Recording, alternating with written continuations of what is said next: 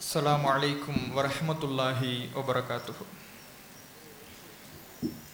إن الحمد لله نحمده ونستعينه ونستغفره ونعوذ بالله من شرور أنفسنا ومن سيئات أعمالنا من يهده الله فلا مضل له ومن يضلله فلا هادي له وأشهد أن لا إله إلا الله وحده لا شريك له وأشهد أن محمدا عبده ورسوله أما بعد. اللهم صل على محمد وعلى آل محمد كما صليت على إبراهيم وعلى آل إبراهيم إنك حميد مجيد. اللهم بارك على محمد وعلى آل محمد كما باركت على إبراهيم وعلى آل إبراهيم إنك حميد مجيد. அன்பார்ந்த சகோதரர்களே, தமிழ்நாடு தௌஹீத் ஜமாத் மற்றும் எஸ்ஒய்எஃப் தரப்பினருக்கிடையிலே மௌலிது சுபஹான மௌலிது பாடல்கள் இறை வணக்கமாகுமா என்ற தலைப்பின் கீழே நடைபெறும் விவாதத்தில் நாம் எல்லாம் பங்கு கொண்டிருக்கிறோம். சிலரால் புனிதமாக கருதப்படுகிற சுபஹான மௌலித் எனும் பாடல்கள் இறை வணக்கம் கிடையாது, அதற்கு எந்த புனிதமும் கிடையாது, அதை ஓதுவதால் எந்த நன்மையும் இல்லை, அதை ஓதுவதால் பெரும் பாவம்தான் கிடைக்கும் என்பது தௌஹீத் ஜமாத்தினுடைய நிலைப்பாடு. இதை சில காரணங்களின் அடிப்படையில் தான் நாம் கூறுகிறோம். இஸ்லாமிய மார்க்கத்தை பொறுத்தவரையிலே நபிகள் நாயகம் ஸல்லல்லாஹு அலைஹி வஸல்லம் அவர்களுடைய காலத்தோடு முழுமைப்படுத்தப்பட்டு விட்டது. அல்லாஹ் தன்னுடைய திருமறை குர்ஆனிலே சொல்லுகிறான், அல் யௌம அக்மல்து லக்கும் தீனக்கும், இன்றைய தினம் உங்களுக்கு உங்களுடைய மார்க்கத்தை நான் பரிபூரணப்படுத்தி விட்டேன். பரிபூரணப்படுத்தப்பட்ட மார்க்கத்திலே ஒன்றை கூட்டுவதோ குறைப்பதோ இல்லாததை சேர்ப்பதோ இருப்பதை நீக்குவதோ யாருக்கும் அதிகாரம் கிடையாது. மார்க்கத்திலே ஒன்றை சொல்வது இறைவனுடைய அதிகாரத்திற்கு உட்பட்ட விஷயம். இப்படி மார்க்கம் முழுமைப்படுத்தப்பட்ட காலத்திலே இந்த சுபஹான மௌலிது பாடல்கள் என்பது கிடையாது. நபிகள் நாயகம் ஸல்லல்லாஹு அலைஹி வஸல்லம் அவர்கள் இந்த சுபஹான மௌலிது பாடல்களை நமக்கு கற்றுத்தரவில்லை. அல்லாஹ்வுடைய தூதர் அவர்கள் இதை நமக்கு வழிகாட்டவும் இல்லை. அப்ப முழுமைப்படுத்தப்பட்ட அந்த காலகட்டத்தில் இல்லாத ஒரு பாடல்கள் மார்க்கமாக ஆகாது என்பதை இந்த ஒரு அடிப்படையான விஷயத்திலிருந்தும் நாம் சொல்லுகிறோம். அதே போல இது மட்டுமல்ல, அடுத்தது பார்த்தீர்கள் என்றால் இந்த சுபஹான மௌலிது பாடல்களில் இவர்கள் எதை வணக்கம் என்று சொல்லுகிறார்களோ புனிதமாக கருதுகிறார்களோ அத்தகைய இந்த பாடல் வரிகளில் ஏராளமான கட்டுக்கதைகளும் பொய்களும் மார்க்கத்துக்கு முரணான கருத்துக்களும் நிறைந்து காணப்படுகிறது. இவை எல்லாவற்றிற்கும் மேலாக இந்த பாடல்களில் இணை வைப்பு கருத்துக்கள் மேலோங்கி இருக்கிறது. மார்க்கத்திலே இறைவன் ஒரு அடிப்படையை நமக்கு சொல்லித் தருகிறான். வணக்கம் என்பது அதிலே இணை வைப்பு என்பது இருக்கக்கூடாது, அதுதான் இஸ்லாத்தினுடைய அடிப்படை என்பதை மார்க்கம் நமக்கு சொல்லி காட்டுகிறது. கலிமாவே நமக்கு அதுதான் சொல்லுது. லா இலாஹ இல்லல்லாஹ், வணக்கத்திற்குரியவன் அல்லாஹ் ஒருவனை தவிர வேறு யாரும் இல்லை என்றால் வணக்கம் என்பது அல்லாஹுக்காக செய்யப்பட வேண்டியதாக இருக்க வேண்டும். வணக்கத்தில் அல்லாஹ் மட்டும்தான் நம்முடைய முன்னிலையிலே இருக்க வேண்டும். அப்படி இல்லாமல் அந்த வணக்கத்திலே இன்னொருவரை கூட்டாக்கினால் இன்னொருவரை இணைத்தால் அது வணக்கமாக ஆகாது என்பதைத்தான் இஸ்லாத்தினுடைய அடிப்படை கலிமாவே நமக்கு சொல்லி தருகிறது. அல்லாஹ் தன்னுடைய திருமறை குர்ஆனிலே பல வசனங்களிலே பேசுகிறான். வஅபுதுல்லாஹ வலா துஷ்ரிகு பிஹி ஷைஆ, சூரத்து நிசா 4வது அத்தியாயம் 36வது வசனத்திலே அல்லாஹ் சொல்கிறான், நீங்கள் அல்லாஹ்வை வணங்குங்கள், அவனுக்கு எதையும் இணையாக்கி விடாதீர்கள். இறைவனை வணங்க வேண்டும் என்றால் அதிலே என்ன இருக்க வேண்டும்? அல்லாஹுக்கு இணை கற்பித்தல் இருக்கக்கூடாது, எதையும் இணையாக்கி விடக்கூடாது, கடுகளவு இணை கற்பித்தல் அதிலே இருக்கக்கூடாது என்ற அடிப்படை கலிமாவின் விளக்கத்தினை இறைவன் இந்த வசனத்திலே சொல்லுகிறான். அதே போல இன்னொரு இடத்தில் பார்த்தீர்கள் என்றால் 18வது அத்தியாயம் 110வது வசனத்திலே அல்லாஹ் சொல்லுகிறான், யார் தன்னுடைய இறைவனின் சந்திப்பை மறுமை வெற்றியை ஆதரவு வைக்கிறாரோ ஃபல்யஅமல் அமலன் சாலிஹன், அவர் நல்லறம் புரியட்டும், வலா யுஷ்ரிக் பி இபாதத்தி ரப்பிஹி அஹதா, தன்னுடைய இறைவனை வணங்குவதிலே வேறு யாரையும் கூட்டாக்கி விட வேண்டாம். அல்லாஹ்வை வணங்குகிற வணக்கம் என்றால் அதிலே ஷிர்க் இருக்கக்கூடாது, பிற அல்லாஹ்வை தவிர மற்றவர்களை கூட்டாக்க கூடாது என்ற அடிப்படை விதியினை இந்த திருமறை குர்ஆனுடைய வசனங்கள் நமக்கு சொல்லி காட்டுகிறது. அப்போ வணக்கம் என்றால் அதில் ஷிர்க் இருக்கக்கூடாது, இணை வைத்தல் இருக்கக்கூடாது, இறைவன் மட்டும்தான் வணக்கத்திலே இருக்க வேண்டும் என்பதுதான் இஸ்லாம் சொல்லுகிற அடிப்படை விஷயமாக இருக்கிறது. அப்ப இந்த காரணங்களினால்தான் நபிகள் நாயகம் முழுமைப்படுத்தப்பட்ட காலகட்டத்தில் இந்த மார்க்கம் எப்போது முழுமைப்படுத்தப்பட்டதோ அப்படிப்பட்ட நபிகள் நாயகம் ஸல்லல்லாஹு அலைஹி வஸல்லம் அவர்களுடைய காலகட்டத்தில் இந்த சுபஹான மௌலித் என்பது கிடையாது. அப்படிப்பட்ட ஒரு பாடல்களை நபிகள் நாயகம் ஸல்லல்லாஹு அலைஹி வஸல்லம் அவர்கள் நமக்கு கற்றுத்தரவில்லை.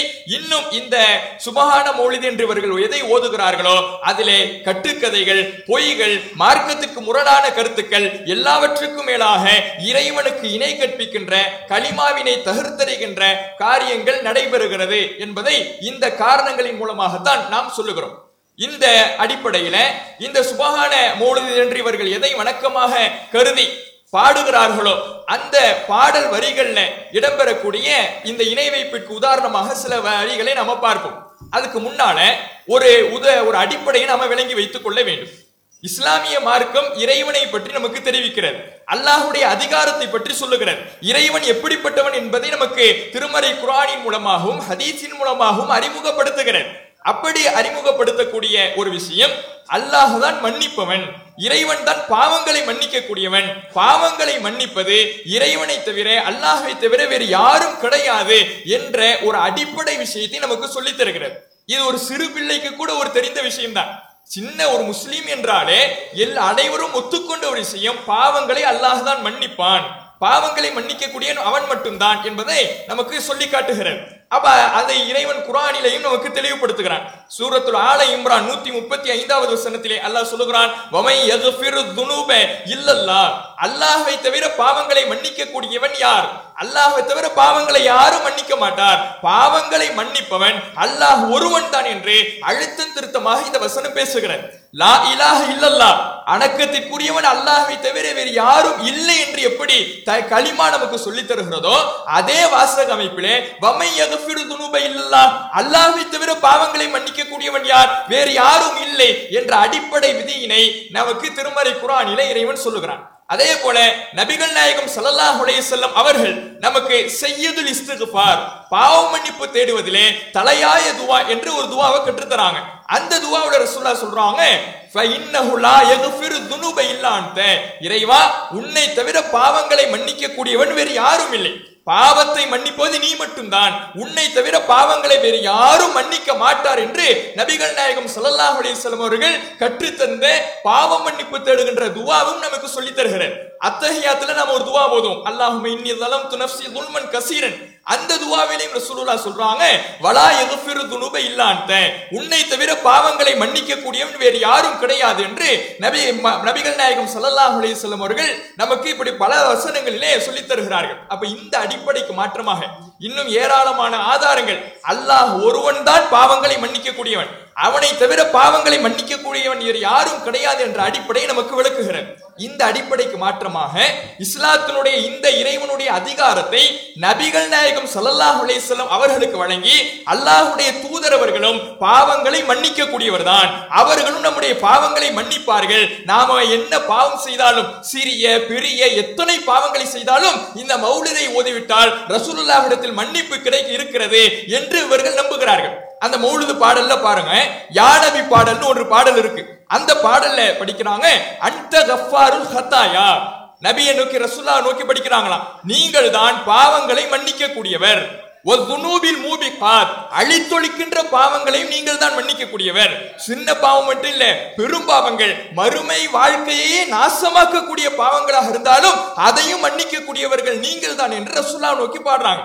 இப்ப ஒரு மனுஷன் மன்னிப்பாங்க, மனுஷன் எப்படி மன்னிப்பா? இப்ப என்ன ஒருவர் அடிச்சுட்டார், அவரை நான் மன்னிக்கிறேன்னா பிரச்சனை கிடையாது. அது என்ன, இது ஒரு மனிதன் இன்னொரு மனிதன் தனக்கு பாதிப்பு ஏற்படுத்துகிற பொழுது இது தனிப்பட்ட விஷயமாக போகும். இப்படி இவங்க பாடல, மறுமையை நாசமாக்கும்ல, கொலை, தொழுகை விடுறது, விபச்சாரம், வட்டி, இப்படி எத்தனை பாவங்கள் இருந்தாலும் மறுமை வாழ்க்கையை நாசமாக்குகிற பாவமாக இருந்தாலும் கூட அதனுடைய மன்னிப்பும் ரசூலுல்லாஹ் இடத்துல தான் இருக்குது அப்படின்னு இவங்க நம்புறாங்க.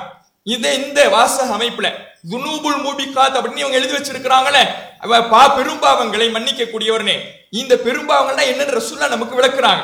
அல்லாஹ்வுடைய தூதர் அவர்கள் சொல்லக்கூடிய செய்தி புகாரியில 2767வது செய்தியாக பதிவு செய்யப்பட்டிருக்கு. அதுல நபிகள் நாயகம் ஸல்லல்லாஹு அலைஹி வஸல்லம் அவர்கள் இஜ்தனிபு ஸபஅல் மூபிகாத், மறுமை வாழ்க்கையை நாசமாக்கக்கூடிய அழிக்கக்கூடிய 7 பாவங்களை நீங்கள் தவிர்த்து கொள்ளுங்கள் அப்படின்னு சொல்றாங்க.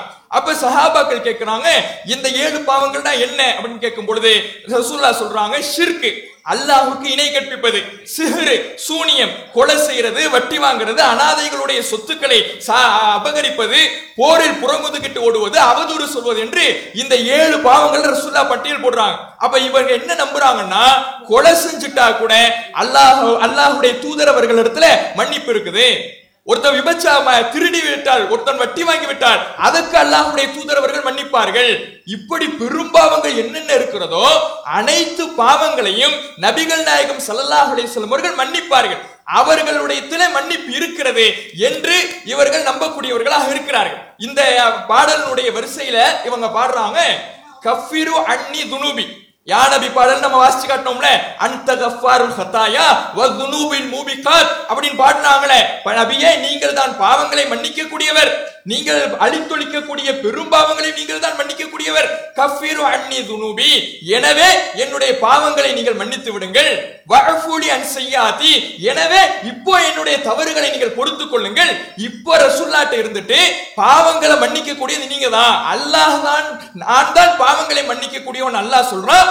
அதுக்கு மாற்றமா ரசூலுல்லாஹ் நீங்க தான் பாவங்களை மன்னிப்பீங்க, அல்லாஹ்வுடைய தூதரவர்களே உங்களிடத்தில் பாவ மன்னிப்பு இருக்கிறது, நாங்க உங்களிடத்தில் கேட்கிறோம் என்று இன்றைக்கு இந்த மௌலிது பாடல்களின் மூலமாக அல்லாஹ்வுடைய அதிகாரத்தை, இறைவனுக்கு மட்டும் சொந்தமான அதிகாரத்தை நபிகள் நாயகம் ஸல்லல்லாஹு அலைஹி வஸல்லம் அவர்களுக்கு வழங்கி இறைவனுக்கு இணை கற்பிக்கின்ற வரிகளை இந்த மௌலிது பாடல்களிலே இவர்கள் இயற்றி வைத்திருப்பதை பார்க்கிறோம். இது அல்லாஹுக்கு மட்டும் இருக்கக்கூடிய ஒரு அதிகாரம் என்பது தெள்ள தெளிவாக நமக்கு மார்க்கம் சொல்லித்தரக்கூடிய, ஒரு சிறு பிள்ளைக்கும் விளங்கக்கூடிய ஒரு பாடம். அதெல்லாம் விளங்காம ரசூலுல்லாஹ்வை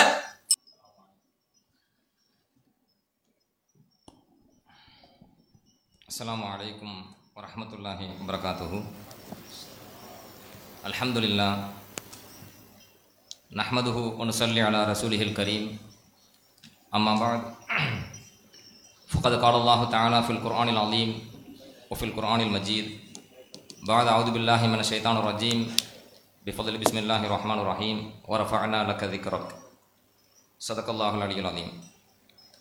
கணித்திற்குரிய அல்லாஹுவின் நல்லடியார்களே, அஹ்லு சுன்னத் வல் ஜமாத் சொந்தங்களே, பல காலங்களாக சுபஹான மௌலிதிலே ஷிர்க் இருக்கிறது என்கிற ஒரு பொய் குற்றச்சாட்டை இந்த தமிழகத்திலே பல்வேறு இடங்களிலே எதிர்த்தரப்பினர் பரப்பி கொண்டு வந்திருந்தனர்.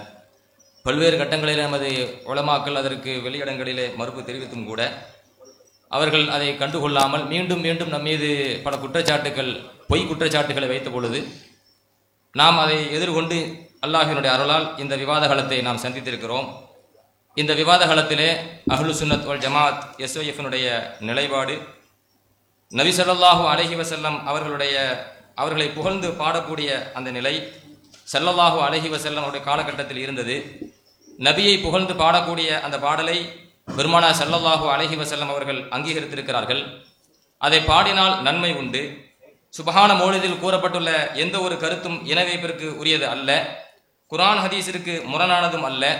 அதை பாடுவதோ கேட்பதோ நன்மையை பெற்றுத்தரும் வணக்கமே என்பதும், சுபஹான மௌலிது பற்றி TNDJயின் எழுத்துக்களிலும் பேச்சுக்களிலும் குர்ஆன் ஹதீஸிற்கு முரணானவைகளும் இணை வைப்பு கருத்துக்களும் அநேகம் உள்ளன என்பதும் அஹ்லு சுன்னத் வல் ஜமாத் ஆகிய SYF-னுடைய நிலைப்பாடாகும். கணித்திற்குரிய அல்லாஹுவின் நல்லடியார்களே, பெருமானார் ஸல்லல்லாஹு அலைஹி வஸல்லம் அவர்களை புகழுதல் என்பது அது மார்க்கத்தில் உள்ளது.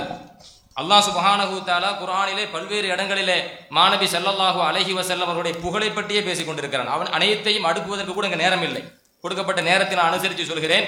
அல்லாஹ் குர்ஆனிலே சொல்கிறான், வ இன்னக லஅலா ஹுலுகின் அதீம், மாநபி அவர்களே நிச்சயமாக நீங்கள் மகத்தான பிரம்மாண்டமான குணத்தில் இருக்கிறீர்கள் என்று அல்லாஹு தஆலா 68வது அத்தியாயம் 4வது வசனத்தில் குறிப்பிடுகிறான்.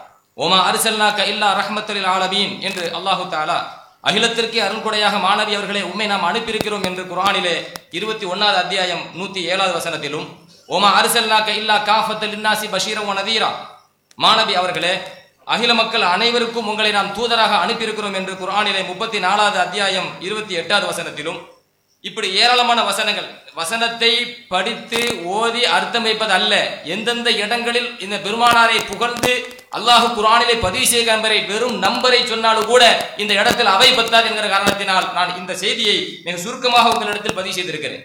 அல்லாஹு தஆலா குர்ஆனிலே மிக முத்தாய்ப்பாக வரஃபஅனா லக திக்ர, மாநபி ஸல்லல்லாஹு அலைஹி வஸல்லம் அவர்களே உங்களுடைய கண்ணியத்தை உங்களுடைய புகழை நாம் உயர்த்தியிருக்கிறோம், மென்மேலும் உயர்த்தியிருக்கிறோம் என்று அல்லாஹ் சுப்ஹானஹு வ தஆலா குர்ஆனிலே 94வது அத்தியாயம் 4வது வசனத்திலே குறிப்பிடுகிறார்.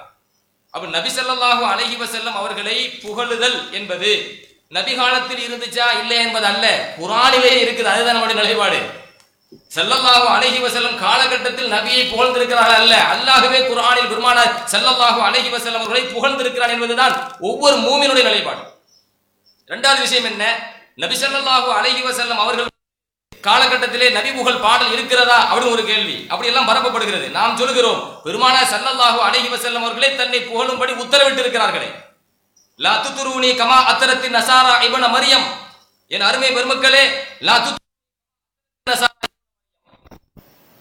மரியம் அலைஹிஸ்ஸலாம் அவர்களுடைய மகனார் ஈசா அலைஹிஸ்ஸலாம் அவர்களுடைய சமுதாயம் நசாராக்கள் அவர்களை வரம்பு மீறி புகழ்ந்ததை போன்று நீங்கள் என்னை வரம்பு மீறி புகழ வேண்டாம். ஃபஇன்னமா அன அப்துஹு ஃபகூலு அப்துல்லாஹ் வ ரசூலுஹு, நான் அல்லாஹ்வினுடைய அடியார், எனவே அல்லாஹ்வினுடைய அடியார் என்றும் அல்லாஹ்வுடைய தூதர் என்றும் கூறுங்கள் என்றால் அல்லாஹ்வின் அடியார் அல்லாஹ்வின் தூதர் என்கிற வரம்புக்குள் நின்று என்னை நீங்கள் புகழலாம் என்று அல்லாஹ்வுடைய தூதர் பெருமானார் ஸல்லல்லாஹு அலைஹி வஸல்லம் சொல்றாங்க.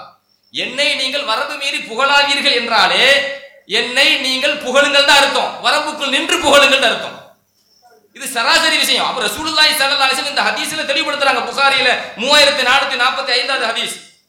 உதாரணத்துக்கு சொல்வதாக இருந்தால் அப்துல்லாஹ் ரலியல்லாஹு அன்ஹு சொல்வார்கள், ஸல்லல்லாஹு அலைஹி வஸல்லம் சொன்னாங்க, மம்மாத யுஷ்ரிகு பில்லாஹி ஷையன் தகல் நார், யார் அல்லாஹ்வுக்கு இணை கற்பித்து விட்டு மரணித்து விட்டாரோ அவர் நரகத்திற்கு சென்று விடுவார் என்று ஸல்லல்லாஹு அலைஹி வஸல்லம் சொல்றாங்க.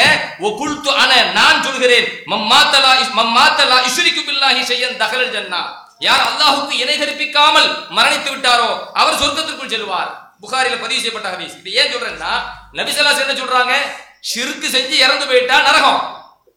அதுக்கு எதிர்மறை என்ன, ஷிர்க் இல்லாம ஒரு மரணித்து விட்டால் சொர்க்கம். அதான் நம்ம சொல்றோம், லா துத்ருனி, வரம்பு மீறி புகழாதீங்க. அப்படின்னா என்ன, வரம்புக்குள் நின்று புகழுங்கள் என்று பெருமானார் ஸல்லல்லாஹு அலைஹி வஸல்லம் அவர்கள் நமக்கு தெளிவுபடுத்தி இருக்கிறார்கள். எனவே மாநபி ஸல்லல்லாஹு அலைஹி வஸல்லம் அவர்களை நாங்கள் வரம்புக்குள் நின்று புகழுகிறோம், நீங்கள் அதை வரம்பு மீறி விமர்சிக்கிறீர்கள் என்பது எங்கள் குற்றச்சாட்டு. நபி ஸல்லல்லாஹு அலைஹி வஸல்லம் அவர்களை புகழ வேண்டும் என்று அல்லாஹ்வுடைய தூதர் சொன்ன பொழுது அதற்கு நாங்கள் கட்டுப்படுகிறோம். உமை யுத்இல்லாஹ வ ரசூல ஃபகத் அதா அல்லாஹ், யார் அல்லாஹ்வுடைய தூதருக்கு கட்டுப்பட்டாரோ அவர் அல்லாஹ்வுக்கு கட்டுப்பட்டார். அதுதான் வணக்கம். நபி ஸல்லல்லாஹு அலைஹி வஸல்லம் புகழறதுக்கு அனுமதி கொடுத்தாங்களா இல்லையா? மாநபி ஸல்லல்லாஹு அலைஹி வஸல்லம் வரம்புக்குள் நின்று புகழுங்கள் என்ற ஒரு உத்தரவு நமக்கு இருக்கிறதா இல்லையா? அந்த நபி ஸல்லல்லாஹு அலைஹி வஸல்லம் அவர்களுடைய அந்த உத்தரவை, அவருடைய சொல்லை நாங்கள் ஏற்று கட்டுப்பட்டு நடக்கிறோம். அல்லாஹ்வுடைய தூதருக்கு கட்டுப்பட்டால் அல்லாஹ்வுக்கு கட்டுப்படுவது, அல்லாஹ்வுக்கு கட்டுப்படுவது என்றால் அதுதான் இதாஅத், வணக்கம். என்னமோ நாங்க நபியை அப்படியே கடவுளாக்கிட்டோம், நபியை வணங்கிட்டோம்ங்கறீங்க. பெருமானார் ஸல்லல்லாஹு அலைஹி வஸல்லம் அவர்களுடைய சுன்னாவுக்கு, அவருடைய உத்தரவுக்கு கட்டுப்படுவதே வணக்கம் என்பதை முதல் நீங்கள் புரிந்து கொள்ளுங்கள். மாநபி ஸல்லல்லாஹு அலைஹி வஸல்லம் தன்னை புகழும்படி உத்தரவு போட்டார்கள் மாத்திரமல்ல, பெருமானார் ஸல்லல்லாஹு அலைஹி வஸல்லம் காலகட்டத்திலே புகழ்ந்திருக்கிறார்கள், அதை அனுமதித்திருக்கிறார்கள். ஸல்லல்லாஹு அலைஹி வஸல்லம் தனியாகவும் புகழ்ந்திருக்கிறார்கள், கூட்டாகவும் புகழ்ந்திருக்கிறார்கள், தஃபடித்தும் புகழ்ந்திருக்கிறார்கள், தஃப் இல்லாமலும் புகழ்ந்திருக்கிறார்கள். அனைத்து வகையான புகழையும், அது மார்க்கத்திற்கு உட்பட்ட அத்தனை புகழையும் பெருமானார் ஸல்லல்லாஹு அலைஹி வஸல்லம் அனுமதித்திருக்கிறார்கள். புகாரிலே பதிவு செய்யப்பட்ட ஹதீஸ் தானே, எல்லோருக்கும் தெரிந்த செய்தி தானே. ஒஃபீனா ரசூலுல்லாஹி யத்லூ கிதாபஹு இதன் ஷக்க மஅரூஃபும் மினல் ஃபஜ்ரி சாத்திஉ அரானல் ஹுதா பஅதல் அமா ஃபகுலூபுனா பிஹி மூகினாத்துன் அன்ன மாகால வாகிஉ யபீது யுஜாஃபி ஜம்பஹு அன் ஃபிராஷிஹி இதஸ்தஸ்கலத்து பில் முஷ்ரிகீனல் மதாஜிஉ என்று அப்துல்லாஹ் இப்னு ரவாஹா ரலியல்லாஹு அன்ஹு பெருமானார் ஸல்லல்லாஹு அலைஹி வஸல்லம் புகழ்ந்தார்களே. எங்களிடத்தில் அல்லாஹ்வின் தூதர் இருக்கிறார்கள், அல்லாஹ்வின் வேதத்தை எங்களுக்கு ஓதி காண்பிக்கிறார்கள். அதிகாலை வேளையிலே, ஃபஜ்ர் வேளையிலே அவர்கள் எழுந்து அவர்கள் தொழுகிறார்கள். அரானல் ஹுதா பஅதல் அமா ஃபகுலூபுனா, குருட்டுத்தனத்தில் நாங்கள் இருந்த பின்பும் எங்களுக்கு ஹிதாயத்தை காட்டினார்கள். எனவே எங்கள் உள்ளம் உறுதியாக நம்புகிறது, எங்கள் மாநபி ஸல்லல்லாஹு அலைஹி வஸல்லம் என்ன சொன்னாலும் அது உறுதியாக நடக்கும் என்பதை எங்கள் உள்ளம் நம்பிக்கொள்கிறது. இரவு நேரத்திலே காபிர்கள் எல்லாம், இறை மறுப்பாளர்கள் எல்லாம் படுக்கையிலே அழுந்து படுத்து கிடக்கின்ற அந்த வேளையிலே எங்கள் மாணவி ரசூலுல்லாஹி ஸல்லல்லாஹு அலைஹி வஸல்லம் படுக்கையிலிருந்து எழுந்து இரவிலே அல்லாஹ்வை வணங்குவார்களே, இதெல்லாம் புகழா இல்லையா? ரசூலுல்லாஹி ஸல்லல்லாஹு அலைஹி வஸல்லம் இந்த புகழை அங்கீகரித்தார்களா இல்லையா? புகாரில 1155வது ஹதீஸாக பதிவு செய்யப்பட்டிருக்கிறதே. இப்படி எத்தனையோ ஹதீஸ்கள் மாணவி ஸல்லல்லாஹு அலைஹி வஸல்லம் புகழ்ந்ததாக. மாணவி ஸல்லல்லாஹு அலைஹி வஸல்லம் மதீனாவுக்கு வந்த பொழுது ஹபஷாக்கள் ஸல்லல்லாஹு அலைஹி வஸல்லம் முன்னிலையில் நின்று குதித்தவர்களாக, ஆடியவர்களாக, وَيَرْقُصُونَ وَيَقُولُونَ مُحَمَّدٌ عَبْدٌ صَالِحٌ, முஹம்மது ஸல்லல்லாஹு அலைஹி வஸல்லம் சாலிஹான அடியார், நல்ல அடியார், இது புகழா இல்லையா? நபி ஸல்லல்லாஹு அலைஹி வஸல்லம் முன்னிலையிலே அந்த சஹாபாக்கள் கூட்டமாக நின்று கொண்டு பெருமானாரை புகழ்ந்த பொழுது மாயகூலூன், இந்த மக்கள் என்ன சொல்கிறார்கள்? அபஷா மொழியில் சொன்னதை ஸல்லல்லாஹு கேட்கிறார்கள். இந்த மக்கள் என்ன சொல்கிறார்கள் என்று கேட்ட பொழுது சஹாபாக்கள் சொல்கிறார்கள், முஹம்மதுன் அப்துன் சாலிஹுன், முஹம்மது ஸல்லல்லாஹு அலைஹி வஸல்லம் சாலிஹான நல்ல அடியார் என்று சொல்கிறார்கள். அப்படியா? ஸல்லல்லாஹு அங்கீகரிக்கிறார்கள். என்ன எப்படி நீங்கள் புகழலாம், புகழக்கூடாதே என்று பெருமானார் ஸல்லல்லாஹு தடுத்தார்களா? முஸ்னத் அஹ்மதிலே பதிவு செய்யப்பட்ட ஹதீஸ். மாணவி ரசூலுல்லாஹி ஸல்லல்லாஹு அலைஹி வஸல்லம் கூட்டமாக நின்று புகழ்கிறார்கள். அதே போல பெருமானார் ஸல்லல்லாஹு முன்னிலையிலே தஃபடித்து கொட்டும் கூட்டமாக நின்று பெருமானாரை புகழ்ந்தார்களே. மதீனாவிலே பெருமானார் ஸல்லல்லாஹு அலைஹி வஸல்லம் அவர்களுடைய அந்த சிறுமிகள் எல்லாம் தஃபடித்துக் கொண்டு பெருமானாரை புகழ்கிறார்கள். நஹனு ஜவாரிம் மின் பனின் நஜ்ஜார் யா ஹப்பதா முஹம்மதும் மின் ஜார், எங்கள் அண்டை வீட்டுக்காரர்கள் மிகவும் சிறந்தவர் முஹம்மது ஸல்லல்லாஹு அலைஹி வஸல்லம் என்று பெருமானார் ஸல்லல்லாஹு அலைஹி வஸல்லுடைய அந்த அண்டை வீட்டார்களை எப்படி நேசிக்கிறார்கள், எப்படி ஒழுக்கத்தோடு மாண்போடு நடந்து காட்டியிருக்கிறார்கள் என்பதை, அந்த பண்பை, அந்த மாண்பை அந்த பெண்மணிகள் சிறுமிகள் உணர்த்தினார்களே. இப்னு மாஜாவிலே பதிவு செய்யப்பட்ட ஹதீஸாக இருக்கிறதே. பெருமானார் ஸல்லல்லாஹு அலைஹி வஸல்லம் அவர்கள் வெளியிலும் புகழ்வதற்கு அனுமதி கொடுத்திருக்கிறார்கள், பள்ளியிலும் புகழ்வதற்கு அனுமதி கொடுத்திருக்கிறார்கள், கூட்டமாக புகழ்வதற்கு அனுமதி கொடுத்திருக்கிறார்கள், தனியாக இருந்து புகழ்வதற்கு அனுமதி கொடுத்திருக்கிறார்கள், தஃபடித்து புகழ்வதற்கு அனுமதி கொடுத்திருக்கிறார்கள், தஃப் இல்லாமல் புகழ்வதற்கு அனுமதி கொடுத்திருக்கிறார்கள், பள்ளியில் புகழ்வதற்கு அனுமதி கொடுத்தார்கள் என்கிற செய்தி அபூதாவுதிலே, திர்மிதியிலே பதிவு செய்யப்பட்டிருக்கிறது. மாணவி ஸல்லல்லாஹு அலைஹி வஸல்லம் அவர்களை ஹஸ்ஸான் ரலியல்லாஹு அன்ஹு புகழ்ந்தார்களே, ஹஜவுத முஹம்மதன் ஃபஅஜபத அன்ஹு வ இன்தல்லாஹி ஃபீ தாக்கல் ஜஸா, முஹம்மது ஸல்லல்லாஹு அலைஹி வஸல்லம் அவர்களை ஏழுகிறீர்களா, நாங்கள் அதற்கு பதிலடி கொடுத்து பெருமானாரை புகழ்வோம்.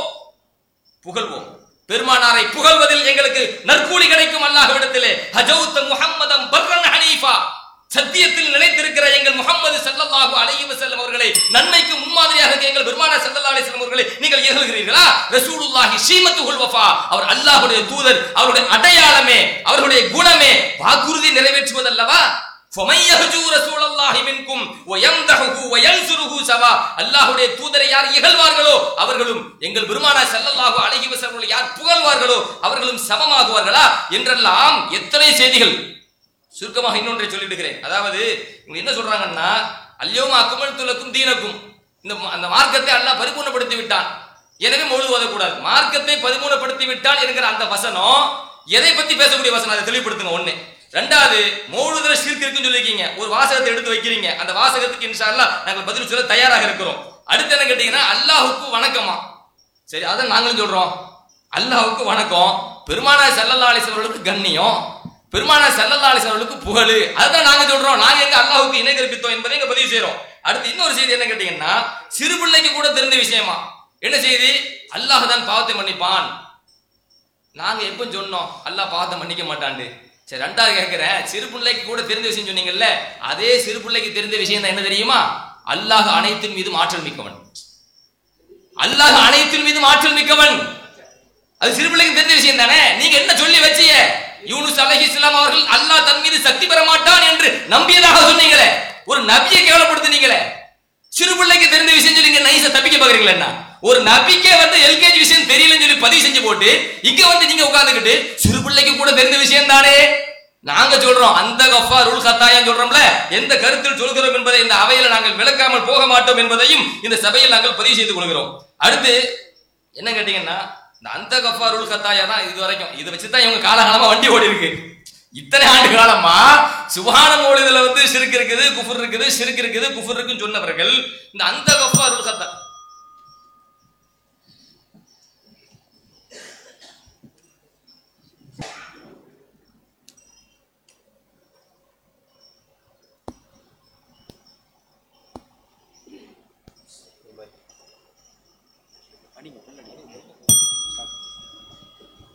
அஸ்ஸலாமு அலைக்கும்.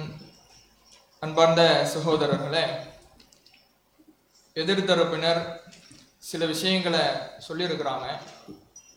பார்க்கக்கூடிய மக்களுக்கு தெரியும், நிறைய குர்ஆன் வசனத்தை வாசிச்சு காட்டினாங்க. இன்னக லஅலா குலுகின் அலீம், நபியே மகத்தான நற்குணத்தில் நீங்கள் இருக்கிறீர்கள். ஒமா அர்சல்னாக்க இல்லா ரஹ்மத்தில் லில் ஆலமீன், உங்களை அகிலத்தாருக்கு அருட்கொடையாகவே தவிர நாம் அனுப்பவில்லை. ஒரஃபஅனா லக்க திக்ரக், உங்களுடைய புகழை நாம் உயர்த்தி விட்டோம். இப்படிலாம் நிறைய வசனங்களை வாசிச்சு காட்டினாங்க. இதுல ஏதாவது ஒண்ணுல சுபஹான மௌலுது கூடும் அப்படிங்கிறதுக்கு ஆதாரம் இருக்குதா? சுபஹான மௌலுது பாடல்கள் இறைவணக்கமாகுமாங்கிறது தானே தலைப்பு. அதுக்கும் இதுக்கும் ஏதாவது ஒரு சம்பந்தம் இருக்குதா? நபி புகழ், ரசூலுல்லாஹ்வுடைய காலத்தில் நபி புகழ் பாடி இருக்கிறாங்க அப்படின்னு சொன்னாங்க. சுபஹான மௌலுது ரசூலுல்லாஹ் பாடி இருக்கிறாங்களா அப்படின்னு கேட்டா நபி புகழ் பாடி இருக்கிறாங்க அப்படின்னு சொல்றாங்க. அதுக்கெல்லாம் என்ன பண்ணுவோம், நம்ம சில பதில்கள்லாம் என்ன பண்ணுவோம், பின்னால சொல்லுவோம். அப்ப ஒரு சுபஹான மௌலுது கூடுங்கிறதுக்கு ஒரு ஆதாரம் கூட வைக்கல. அதை வணக்கம்னு நம்புறீங்களே, அதை செய்தால் நன்மைன்னு நம்புறீங்களே. ரசூலுல்லாஹ் உங்க சுபஹான மௌலுது பாடல்கள் படித்திருக்கிறார்கள்னு ஆதாரம் கேட்டா நபி புகழ் பாடி இருக்கிறார்கள்ல. அல்லாஹ் குர்ஆன்ல ரஃபஅனா லக்க திக்ரக், உங்களுடைய புகழை உயர்த்தி விட்டோம்னு சொல்றான்ல, அதனால நாங்க சுபஹான மௌலுது ஓதுறோம்.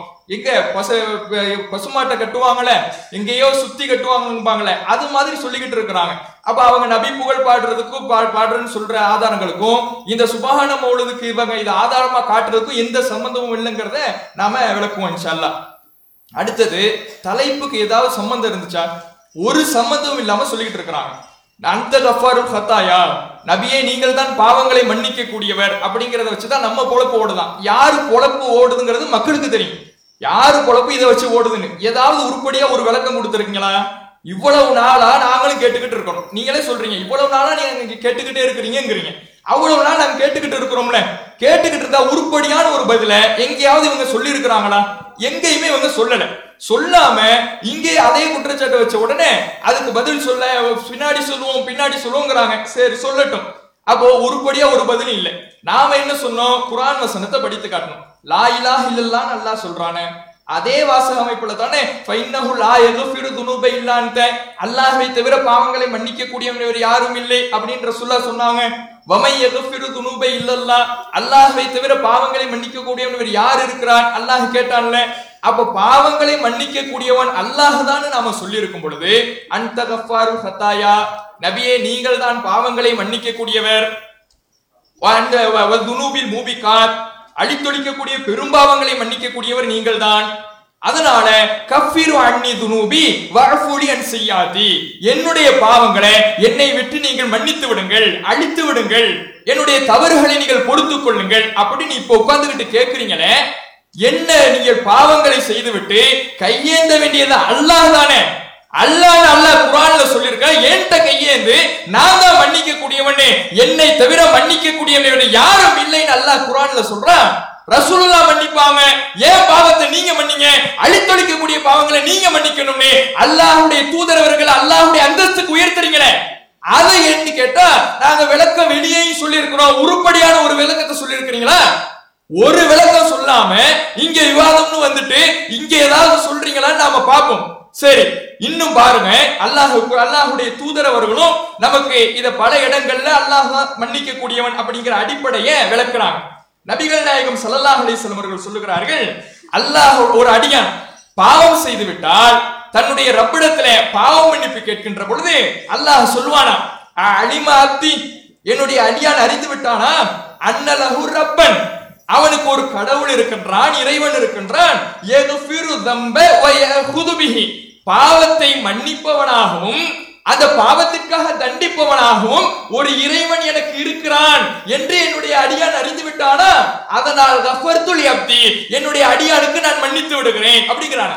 அப்ப இறைவனுடைய பண்பாக இறைவன் மனிதன் எப்படி நம்ப வேண்டும் என்று எதிர்பார்க்கிறானோ, பாவத்தை மன்னிக்க கூடியவனாக அல்லாஹ் இருக்கிறான் என்று எதிர்பார்க்கக்கூடியவனாக மனிதன் இருக்க வேண்டும் என்று அல்லாஹ் எப்படி சொல்லுகிறானோ, அதே மாதிரி ரசூலுல்லாஹ் அவங்க நமக்கு நம்புறாங்க. தன்னுடைய பண்பாக அல்லாஹ் சொல்றான், இறைவனுக்கு உண்டான இலக்கணமாக அல்லாஹ் சொல்றான். அப்படிப்பட்ட பண்பை தான் நபிகள் நாயகம் ஸல்லல்லாஹு அலைஹி வஸல்லம் அவர்களுக்கு இவங்க வழங்குறாங்க. இன்னும் பாருங்க, நாம ஏற்கனவே படித்து காண்பித்த வரிகள் போக இன்னும் ஏராளமான வரிகளை இவர்கள் படித்து காட்டுறாங்க. இன்னும் அந்த மௌலிது பாடல்கள்ல பாருங்க, யாமன் தவாதா வஜ்தரம் சல்லு அலா கைரில் இபாதுன்னு ஒரு பாடல் வருங்க. அந்த பாடல்ல படிக்கிறாங்க, யாமன் தமாதா வஜ்தரம் குற்றம் புரிந்து விட்டவனே, பாவம் செய்து விட்டவனே, துப், நீ மன்னிப்பு கேளு, வழக்கறி, உன்னுடைய தவறுகளை ஒப்புக்கொள்ளு, வர்ஜுல் கரம், உன் கொடையை எதிர்பாரு, வலுல், ஒதுங்கி விடு. இதெல்லாம் யார் இடத்துல? அல்லாஹ் இடத்துல சொல்றாங்கன்னு நினைக்காதீங்க. பாவங்களை மன்னிக்க, பாவம் செஞ்சவன் அழைச்சி நீ போய் ஒதுங்கு, அல்லாஹ் இடத்துல தௌபா செய்யி, உன் பாவத்தை ஒத்துக்கோ, இதெல்லாம் அல்லாஹ் இடத்துல கேட்கிறேன். யார் இடத்துல கேட்கிறாங்க தெரியுமா? பிமன் ஹல்லல் ஹரம், இந்த ஹரமிலே யார் தங்கி இருக்கிறார்களோ அந்த நபி இடத்துல போய் கேளுங்க. பாவம் செஞ்சிட்டியா, போய் ரசூலுல்லாஹ்ட்ட போய் பாவ மன்னிப்பு தேடு. பாவம் செஞ்சா என்கிட்ட மன்னிப்பு கேளுன்னு அல்லாஹ் சொல்றான். நான் தான் மன்னிக்க கூடியவன் அல்லாஹ் சொல்லுகிறான். ரசூலுல்லாஹ்ட்ட போய் மன்னிப்பு கேளுன்னு இந்த மௌலூது சொல்லுது. இவர்கள் எழுதி வைத்திருக்கிற பாடல்கள் சொல்லுது. இது எப்படிங்க இறைவணக்கமாகும்? இணை வைப்போரிகள் தெளிவாக இருக்குதா இல்லையா? அதை நாம சொன்னா நபி புகழ் பாடுறது இருக்கு தெரியுமா? நபி புகழ் பாடுறது ரசூலுல்லாஹ்வுடைய காலத்துல இருந்துச்சு தெரியுமா அப்படின்னு வசனங்கள்லாம் வாசிச்சாங்க. எதுக்குமே இந்த இவர்கள் சொன்னதற்கும் சுபானவர்களுக்கு எந்த அடிப்படையும் எந்த ஒற்றுமையும் இல்லாமல் இருக்கிறேன். இன்னும் பாருங்க, இந்த மௌலூது வரிகள்ல பாடுறாங்க, இதெல்லாம் படிச்சுட்டாங்களே, நீங்கள் தான் மன்னிக்க கூடியவர், நீங்கள் தான் பாவங்கள் அளிக்க கூடியவர், நீ பாவம் செஞ்சுட்டியா ரசூலுல்லாஹ்ட்ட போ. இந்த அடிப்படையில தான் ரசூலுல்லாஹ் பார்த்து சொல்றாங்க, அஸ்ஸலாமு அலைக்க யா மாஹித் துனூப், பாவங்களை அழிக்கக்கூடியவரே உங்கள் மீது சலாம் உண்டாகட்டும். ஜம்புனா மாஹி, எங்களுடைய பாவங்களை மன்னிக்க கூடியவரே. இதெல்லாம் யாரை நோக்கி அழைக்கிறாங்க? நீங்க தான் எங்களுடைய பாவங்களை மன்னிக்கணும்னு சொன்னாங்களே, அந்த ரசூலுல்லாஹ் பார்த்து அழைக்கிறாங்க. அல்லாஹ்வுடைய தூதரவர்களை பார்த்து சொல்றாங்க. அல்லாஹ்வை நோக்கி சொல்ல வேண்டிய வார்த்தையை ரசூலுல்லாஹ்வை நோக்கி சொல்லக்கூடியதை பார்க்கிறோம். இன்னும் பாருங்க, அந்த மௌலூது வரிகள்ல சொல்றாங்க, இன்னி உபைதுன் தலீலுன், நான் ஒரு இழிவான சிற்றடிமையாக இருக்கிறேன், மின் அசரத்தி அஸ்தகீலு, என்னுடைய குற்றங்களை நீக்கிவிட கோருகிறேன். இதெல்லாம் யார் இடத்துல? அல்லாஹ் இடத்துல நினைக்காதீங்க, ரசூலுல்லாஹ் இடத்துல. நபிகள் நாயகம் ஸல்லல்லாஹு அலைஹி வஸல்லம் அவர்களிடத்துல இத்தனை விஷயங்களையும் சொல்றாங்க. என் பாவத்தை நீங்க தான் மன்னிக்கணும், அழித்தொழிக்கின்ற பாவங்களை மன்னிக்கக்கூடிய நீங்கள் தான், என் குற்றங்கள் குறைகளை எல்லாம் நீங்க தான் நீக்கணும் என்று அல்லாஹ்வுடைய தூதரவர்களிடத்தில் சொல்லக்கூடியவர்களாக இருக்கிறாங்க. அல்லாஹ் தான் இந்த பாவங்களை மன்னிக்க கூடியவன். பாவங்களை மன்னிக்கிறது அல்லாஹ் தானே. அதைத்தானே இவ்வளவு குர்ஆன் வசனங்கள் ஹதீஸ்களை வாயிலாக நாம தெரிவித்தோம். திருமறை குர்ஆன்ல அல்லாஹ் அடிப்படையை சொல்லி காட்டுகிறான். அதற்கு மாற்றமாகத்தான் இவர்கள் எதை வணக்கம் என்று நம்புகிறார்களோ அந்த சுபஹான மௌலிது இருக்கிறது. அல்லாஹ்வின் அந்தஸ்துக்கு உயர்த்தக்கூடியதாக நபிகள் நாயகம் ஸல்லல்லாஹு அலைஹி வஸல்லம் அவர்களை இறைவனுக்கு இணையாக ஆக்கக்கூடிய பாடல் வரிகளாகத்தான் இந்த சுபஹான மௌலிது இருக்கிறது என்பதை நாம பார்க்கிறோம். இன்னும் அல்லாஹ் சொல்லக்கூடிய இன்னும் ஏராளமான ஆதாரங்கள் இருக்கு பாருங்க. அல்லாஹ் ஜுமர் என்கிற அத்தியாயத்தில் 53வது வசனத்துல சொல்லுகிறான், இன்னல்லாஹ யக்ஃபிரு துனூப ஜமீஆ, அல்லாஹ் தான் அனைத்து பாவங்களையும் மன்னிக்க கூடியவன். சின்ன பாவம் பெரும்பாவத்தை அல்லாஹ் மன்னிப்பான், சின்ன பாவத்தை ரசூலுல்லாஹ் மன்னிப்பாங்க. அப்படி இல்ல, எல்லா பாவமும் நீ சின்ன பாவம் செஞ்சியா பெரிய பாவம் செஞ்சியா எல்லா இடத்துலயும் அல்லா இடத்துல தான் மன்னிப்பு இருக்குது. அல்லாஹ்விடத்துல கையேந்து நீ பாவ மன்னிப்பு தேடு, அதை நான் விரும்புகிறேன்னு அல்லாஹ் சொல்றான். பாவ மன்னிப்பு தேடுறத அல்லாஹ் விரும்புறாங்க. நீ ஏதோ அல்லாஹ் பெரிய ஒரு கர்ண கொடூரமானவ மாதிரி சித்தரித்து ரசூலுல்லாஹ் மன்னிப்பாங்க அல்லா இடத்துல கேட்க முடியும் அப்படிங்கிற மாதிரி ஒரு கான்செப்ட்ல கொண்டு போறாங்க. ஆனா பாவ மன்னிப்பு அல்லாஹ் விரும்புறான். நான் தான் மன்னிக்க கூடியவன்,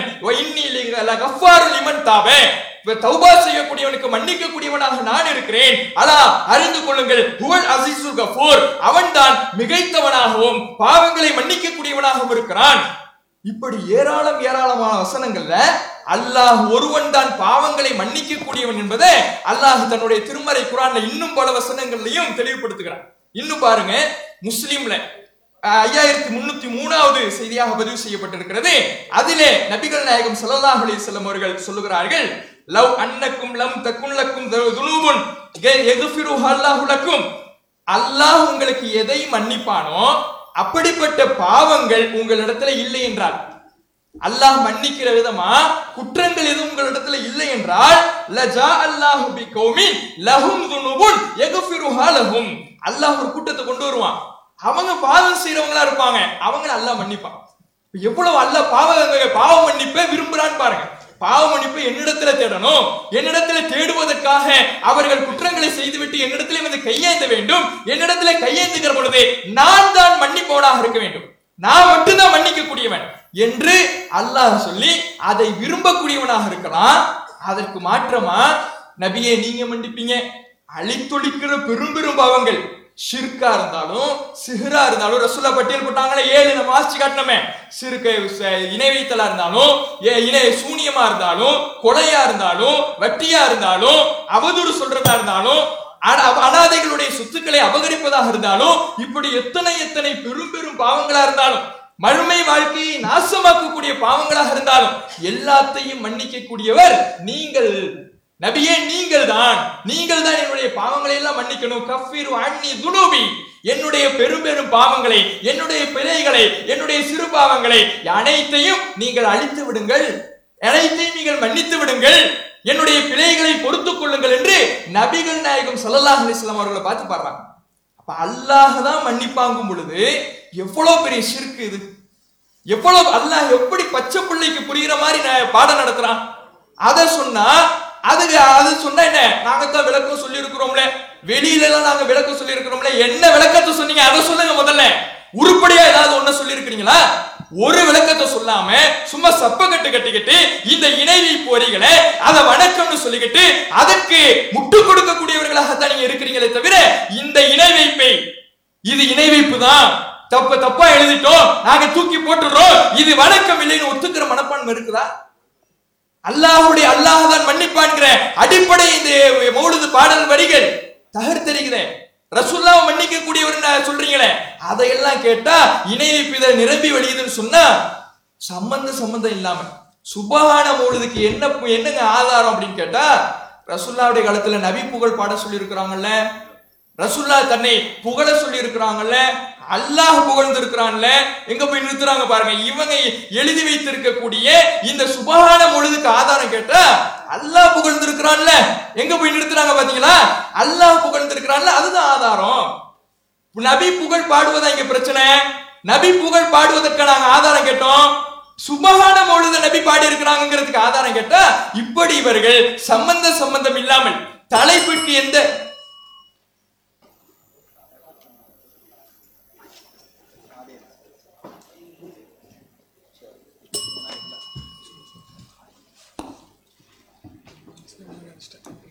அஸ்ஸலாமு அலைக்கும் வரஹ்மத்துல்லாஹ். அதாவது தலைப்புக்கு சம்பந்தம் இல்லாமல் வாதம் வைக்கிறோமா?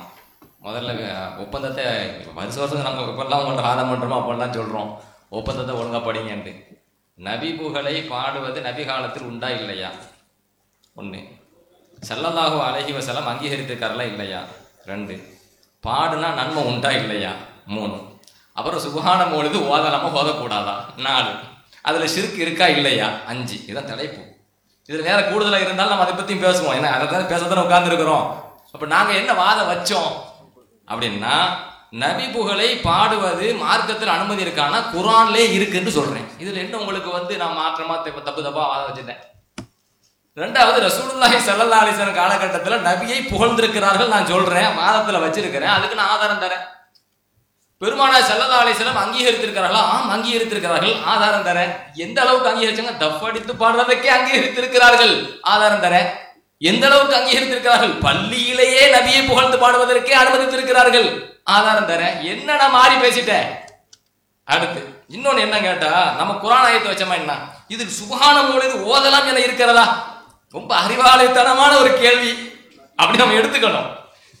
அது சுப்ஹான மௌலிது ஓதலாம் என இருக்கிறதா? சரி, இவ்வளவு நீங்க ஆதாரம் வச்சீங்களே, சுப்ஹான மௌலிது ஓதக்கூடாது என்று அதுல இருக்கிறதா? அந்த கேள்வி நாங்க வைப்போமா இல்லையா? சுப்ஹான மௌலிதுல உள்ளது குர்ஆனுக்கு உட்பட்டதா இல்லையா? அது ரசூலுல்லாஹி ஸல்லல்லாஹு அலைஹி வஸல்லம் புகழா இல்லையா? அதைத்தானே வாதம் பண்ண உட்கார்ந்து இருக்கிறோம். சுப்ஹான மௌலிது ஓதலாம் என்று நீங்கள் சொன்ன வசனத்தில் இருக்கிறதா கேள்வி கேட்டா, நீங்க சொன்ன வசனங்களிலும் ஹதீசுகளிலும் சுப்ஹான மௌலிது ஓதக்கூடாது என்று இருக்கிறதா என்ற கேள்வி நாங்க கேட்போம். அந்த கேள்விக்கு நீங்க பதில் சொல்லித்தாகணும் என்பதை இங்க நம்ம என்ன செய்யறோம், பதிவு செய்கிறோம். அடுத்து என்ன கேட்டீங்கன்னா, திரும்ப அதாவது உருப்படியாக இதுவரைக்கும் யாரும் பதில் சொல்லல அப்படிங்கிறாங்க. உருப்படியாக எல்லோரும் பதில் சொன்னதை தான் நீங்க மறுத்துக்கிட்டு இருக்கீங்க என்பதை எங்க குற்றச்சாட்டு. இதுவரைக்கும் நாங்கள் உருப்படியான பதில்களை பல இடங்களில் சொல்லி இருக்கிறோம் என்பது மட்டுமல்ல, அவ்வாறு சொல்லக்கூடிய செய்திகளை நீங்கள் பல கட்டமாக மறுத்திருக்கீர்கள் என்று எங்கள் நிலைப்பாடு. இன்னொரு செய்தியை நான் அந்த இடத்துல பதிவு செய்கிறேன். பெருமானார் ஸல்லல்லாஹு அலைஹி வஸல்லம் அவர்களை புகழ்றது இது நாங்க கூடுங்கிறோம். நபி ஸல்லல்லாஹு அலைஹி வஸல்லம் அவர்களை மதிப்பது அது மார்க்கத்தில் உள்ளதுங்கிறோம். அல்லாஹ் குர்ஆன்ல ஃபல்லதீன ஆமனு பிஹி வஅஸருஹு வ நஸருஹுங்கறான். பெருமானாரை ஈமான் கொண்டா மட்டும் பத்தாது, அவர்களை கண்ணியப்படுத்தணும்ங்கறான். ஒருவரை புகழ்கிறோம், இது கண்ணியப்படுத்துறதா இல்லையா? கண்ணியப்படுத்துறது எல்கேஜி பிள்ளைக்கும் தெரியும். நீங்க சொல்ற பாசையில சொல்றதா இருந்தா சின்ன பிள்ளைக்கும் தெரியும். ஒருவரை புகழுதல் என்பது அவர்களை கண்ணியப்படுத்துவது. அல்லாஹ் குர்ஆனில கண்ணியப்படுத்த வேண்டும் என்று சொல்லியிருக்கிறான். நாங்கள் பெருமானாரை புகழ்கிறோம், கண்ணியப்படுத்துகிறோம், அல்லாஹ்வுக்கு கட்டுப்படுகிறோம். இபாதா, வணக்கம். எங்களுக்கு பெருமானாரை புகழ்ந்தா நன்மை கிடைக்கும் என்பது நாங்கள் உறுதியான நம்பிக்கையில் இருக்கிறோம். ஒண்ணு. இரண்டாவது ஒரு விஷயம், பெருமானார் ஸல்லல்லாஹு அலைஹி வஸல்லம் அவர்களை ஒருவன் இகழ்கிறான். இது பாவமா இல்லையா? பாவம். இகழ்ந்தால் அதற்கு விசிறு, பாவ சுமை வருமா வராதா? வரும். சரி, பெருமானாரை புகழ்ந்தால் நன்மை. பெருமானாரை இகழ்வது பாவம் என்று சொன்னால் பெருமானாரை புகழ்வது நன்மை. பெருமானாரை இகழ்வதனால் பாவ சுமை வரும் என்றால் பெருமானாரை புகழ்வதனால் நன்மை குவியல் குவியலாக வரும் என்பது எங்கள் நிலைப்பாடு. சும்மா ஒன்றும் சொல்லல. நாங்க மாநபி ஸல்லல்லாஹு அலைஹி வஸல்லம் சொன்னார்கள், உஃபி புதஇ அஹதிக்கும் சதகா, நீங்கள் உங்கள் மனைவியிடத்தில் ஹலாலான முறையில் நீங்கள் சேர்ந்தாலும் கூட அதுக்கும் சதக்கா கிடைக்கும், நன்மை கிடைக்கும் என்று பெருமானார் ஸல்லல்லாஹு அலைஹி வஸல்லம் சொன்ன பொழுது சஹாபாக்கள் கேட்டார்கள், நாங்கள் எங்கள் மனைவியிடத்தில் எங்களுடைய தேவையை நிறைவேற்றினாலுமா சதக்கா நன்மை கிடைக்கும் என்று கேட்ட பொழுது பெருமானார் ஸல்லல்லாஹு அலைஹி வஸல்லம் சொல்கிறார்கள், ஆமாம், இந்த தேவையை ஹராமான வழியில் ஒருவன் செலவழித்தால், பயன்படுத்திக் கொண்டால் அதுக்கு விசிறு கிடைக்குமா கிடைக்காதா? மாநபி ஸல்லல்லாஹு அலைஹி வஸல்லம் கேட்கிறாங்க, அரஐத்தும் லவ் வலஅஹா ஃபீ ஹராமின் அகான அலைஹி ஃபீஹா விஸ்ருன். ஒருவன் தனது தேவையை மனைவி அல்லாம இன்னொருத்தடி போயிட்டான், இன்னொருத்திட்ட போயிடா அப்படின்னு சொன்னா விசிறு, பாவ சுமை கிடைக்குமா கிடைக்காதா? நமக்கு கிடைக்கும். இதா வலஅஹா ஃபில் ஹலாலி கான அஜ்ருன் லஹு அஜ்ருன். ஒருவன் ஹலாலான வழியில் தன் தேவையை பூர்த்தி செய்தால் அவருக்கு நன்மை கிடைக்கும். நபி ஸல்லல்லாஹு அலைஹி வஸல்லம் ரெண்டே ஒப்பிட்டு சொல்றாங்க. அப்ப ஹராமான வழியில் போனா விசிறு, ஹலாலான வழியில் போறா தவாபு அஜ்ரு. அதுதான் நாம் சொல்கிறோம், பெருமானாரை இகழ்ந்தால் விசிறு, பெருமானாரை புகழ்ந்தால் அஜ்ரு என்பது எங்கள் நிலைப்பாடு. இப்படி நாங்கள் நிறைய விஷயங்களை அடுக்கிக் கொண்டே போகலாம். அதாவது நபியை நாங்க புகழ்றாங்க, எப்படி எல்லாம் புகழ்கிறோம் என்பதை இன்ஷாஅல்லாஹ் பதிவு செய்வோம். நீங்க சொன்னதுக்கு நாங்க பதில் சொல்ல வந்திருக்கிறோம். எங்கள் நபியை நாங்கள் புகழ்கிறோம், புகழ்வதற்கு குர்ஆனிலும் ஹதீஸிலும் ஆதாரம் இருக்கிறது, ஷரியத்திற்கு முரணில்லாமல் நாங்கள் புகழ்கிறோம் என்பதற்கும் ஆதாரம் இருக்கிறது. அந்த புகழில நபியை நாங்கள் உண்மையை மட்டும்தான் சொல்லி புகழ்கிறோம் என்பதற்கும் ஆதாரம் இருக்கிறது. நாம் உண்மையை சொன்னோம் என்று சொன்னால் இன்ன சிதுக்க பிர்ருன், உண்மை என்பது நன்மை. ஒஇன்னல் பிர்ர யஹ்தி இலல் ஜன்னா, ஒரு நன்மையான காரியம் சுவனத்திற்கு கொண்டு செல்லும். எங்கள் பெருமானாரை நாங்கள் புகழ்கிறோம், இந்த புகழ் பிர்ரு நன்மை. எனவே நாங்கள் இந்த நன்மை எங்களை சுவனத்திற்கு கொண்டு செல்லும் என்று நாங்கள் நம்புகிறோம். இந்த நன்மையான காரியம் சுவனத்திற்கு அழைத்து செல்லும் என்று நாங்கள் நம்புகிறோம். மாநபி ரசூலுல்லாஹி ஸல்லல்லாஹு அலைஹி வஸல்லம் அவர்கள் கவி நடையிலே ஒருவர் நல்ல கருத்தை சொல்கிற பொழுது, உண்மையான கருத்தை சொல்கிற பொழுது, வல்லாஹி லௌலல்லாஹி மஹ்ததைனா வலா தஸத்தகனா வலா ஸல்லைலா என்கிற ஒரு கவிதையை, ஒரு பாடலை ஒரு கவிஞர் பாடுகிறார். அல்லாஹ் மீது சத்தியமாக, அல்லாஹ் எங்களுக்கு நேர்வழி காட்டாவிட்டால் நாங்கள் நேர்வழி பெற்றிருக்க மாட்டோம், சதகா கொடுத்திருக்க முடியாது, தொழுதிருக்க முடியாது. அல்லாஹ் எங்களுக்கு நேர்வழி காட்டினால் இது அனைத்தையும் செய்தோம் என்ற கருத்தை கவிநடையில் சொன்ன பொழுது, சதகத, நீங்கள் உண்மையை தான் சொல்கிறீர்கள் என்று பெருமானார் ஸல்லல்லாஹு அலைஹி வஸல்லம் அவர்கள் கவிநடையிலும் ஒரு சத்திய கருத்தை சொன்னால் அது சிதுக்குதான், உண்மைதான். அந்த உண்மையை நாங்கள் சொன்னோம் என்றால் அஸ்ஸிதுகு யஹ்தி இலல் ஜன்னா, உண்மை என்பது சொர்க்கத்திற்கு அழைத்து செல்லும். எங்கள் பெருமானாரை நாங்கள் புகழ்கிறோம், அது பிர்ரு, அது நன்மை, அது உண்மை, அது சுவனத்திற்கு அழைத்து செல்லும் என்பது எங்களுடைய முழுக்க முழுக்க முழுக்க நிலைப்பாடு என்பதை இங்க பதிவு செய்யும். இரண்டாவது என்ன கேட்டீங்கன்னா, அந்த கஃபாருல் கதாயா, அது நன்மை, அது டைம் இல்லை என்பதனால தானே பேசாம விட்டோம். ஏமா நாங்க விட்டு ஓடுற மாதிரி கிடக்குது, என்ன நாங்க டைம் இல்லைன்னு பேசாம இருந்திருக்கிறோம், அவ்வளவுதான். நீங்க பெல் அடிக்காம இருந்து அனுமதி கொடுத்து பாருங்க, பேசிக்கிட்டே இருப்போம். அதுக்கு மட்டுமே மணிக்கணக்க விளக்கம் கொடுத்துக்கிட்டே இருப்போம், அவ்வளவு விளக்கம் வச்சிருக்கிறோம். சரி, இன்னொன்னு என்ன, நபி ஸல்லல்லாஹு அலைஹி வஸல்லம் அவர்களை பார்த்து அந்த கஃபாருல் கதாயா, நபியே நீங்கள் பாவங்களை மன்னிக்க கூடியவர்கள், ஒரு துனூபில் மூபிகாத்தி, அழித்துளிக்கும் பாவங்களையும் மன்னிக்க கூடியவர்கள் தாங்கள் என்றோ, அந்த சத்தார் உல்மசாவி முகீருல் ஆதராத்தி, குறைகளை மறைப்பவர்கள் தாங்கள் என்றோ என்ற அந்த அடிகள்ல இவங்க என்ன சொல்ல வராங்கன்னா, ரசூலுல்லாஹி ஸல்லல்லாஹு அலைஹி வஸல்லம் அல்லாஹ் தான் பாவத்தை மன்னிப்பான், நபி ஸல்லல்லாஹு அலைஹி வஸல்லம் அவர்கள் நம்ம செய்யற அத்தனை பாவங்களையும் ஸல்லல்லாஹு அலைஹி வஸல்லம் மன்னிப்பாங்க அப்படின்னு சொன்னா இது அல்லாஹ்வுக்கு நிகராக்கிறதா இல்லையா அப்படின்னு கொண்டு போறாங்க. இந்த அடியில், இந்த பாடலில் நாங்கள் எந்த அடிப்படையில் பாடுகிறோம் என்பதை முதல்ல சொல்றோம். ஒவ்வொரு அடிக்கு நாங்கள் விளக்கம் சொல்லுவோம். மாநபி ஸல்லல்லாஹு அலைஹி வஸல்லம் அவர்கள் தங்களுக்கு ஏற்பட்ட அத்தனை குற்றங்களையும், தனக்கு அந்த சமூகம் செய்த அத்தனை பிழைகளையும், எந்த அளவுக்கு அழித்தொழிக்கக்கூடிய பாவங்களை, பெருமானாருக்கு துரோகங்களை செய்த அந்த சமூகத்தையும் மாநபி ஸல்லல்லாஹு அலைஹி வஸல்லம் மன்னித்தார்கள். மன்னிப்பது பெருமானாரின் பண்பு என்று குர்ஆனும் சொல்கிறது, ஹதீஸும் சொல்கிறது. ரசூலுல்லாஹி ஸல்லல்லாஹு அலைஹி வஸல்லம் பண்பு என்ன, தௌராத்தில் என்ன இருக்கிறது என்ற ஒரு கேள்வி ஒரு சஹாபியிடம் கேட்கப்பட்டது. விரிவா சொல்லல, வலா யத்ஃபு பிஸ்ஸய்யிஅத்தி அஸ்ஸய்யிஆ வலாக்கின் யஃபு வ யக்ஃபிரு. மாநபி ஸல்லல்லாஹு அலைஹி வஸல்லம் அவர்கள் ஒரு குற்றத்தை கொண்டு பதில் கொடுக்க மாட்டார்கள், வலாக்கின் யஃபு வ யக்ஃபிரு, என்றாலும் மன்னித்து கருணை காட்டி விட்டு விடுவார்கள் என்று பெருமானார் ஸல்லல்லாஹு அலைஹி வஸல்லம் அவருடைய மன்னிக்கும் அந்த குணத்தை புகாரியில பதிவு செய்யப்பட்டிருக்கிறது. நாங்க என்ன சொல்றோம்னா, நபி ஸல்லல்லாஹு அலைஹி வஸல்லம் அவர்களுக்கு அந்த சமூகம் எவ்வளவோ துரோகமும் எவ்வளவோ தொல்லைகளும் எவ்வளவோ பெரிய பாவங்கள் எல்லாம் செய்தது. மாணவி ஸல்லல்லாஹு அலைஹி வஸல்லம் எதிராக அத்தனை குற்றங்களையும் அத்தனை பாவங்களையும் இன்னும் சொல்ல போனால் அழித்தொழிக்கிற அளவுக்கு உண்டான பெரும் பாவங்களையும் கூட பெருமானார் ஸல்லல்லாஹு அலைஹி வஸல்லம் அவர்களிடத்தில் அவர்கள் நடந்து கொண்ட பொழுது ஸல்லல்லாஹு அலைஹி வஸல்லம் மன்னித்தார்கள். எப்படி அதாவது இஜ்தனிபு அஸ்ஸபுல் மூபிகாத் அப்படின்னு தீட்டு வந்துட்டாங்க. இஜ்தனிபு அஸ்ஸபுல் மூபிகாத் அப்படின்னு சொன்னா அந்த இஜ்தனிபு அஸ்ஸபுல் மூபிகாத்துல வந்து ஷிர்க் இருக்குது, வட்டி இருக்குது, அது இருக்கு, இது இருக்குங்கறாங்க. சரி, அதாவது ரசூலுல்லாஹி ஸல்லல்லாஹு அலைஹி வஸல்லம் அவர்களே இப்ப கத்ல் வருது இல்ல, அதுல கொலை செய்வது பெரும் பாவம் அப்படின்னு வருது இல்ல. ஒண்ணு, மாணவி ஸல்லல்லாஹு அலைஹி வஸல்லம் அவர்களை ஒருத்தர் கொலை பண்ண நினைச்சால் அது பெரிய பாவம், அது பெரும் பாவம், அது அழித்தொழிக்கிற பாவம் தான். இல்லைன்னு சொல்லிங்க பார்ப்போம்.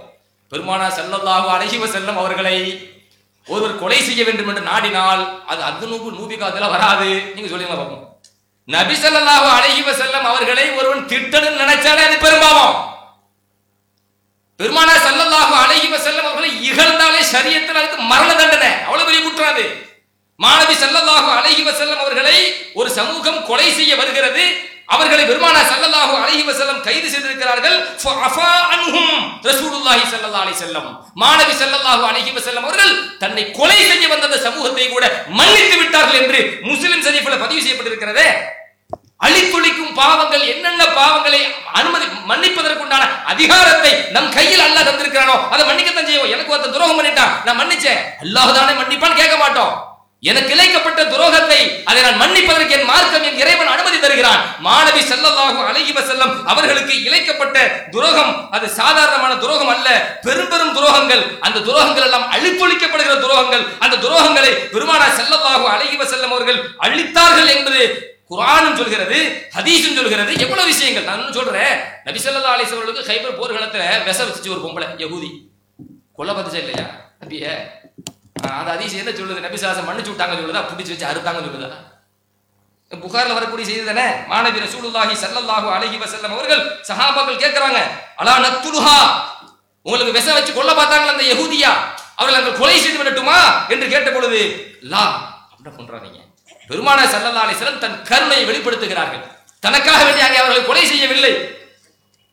தனக்காக வேண்டி பெருமானார் ரசூலுல்லாஹி ஸல்லல்லாஹு அலைஹி வஸல்லம் அவர்கள் அந்த பெண்ணை கொலை செய்யவில்லை என்பதை நாங்கள் பதிவு செய்கிறோம்.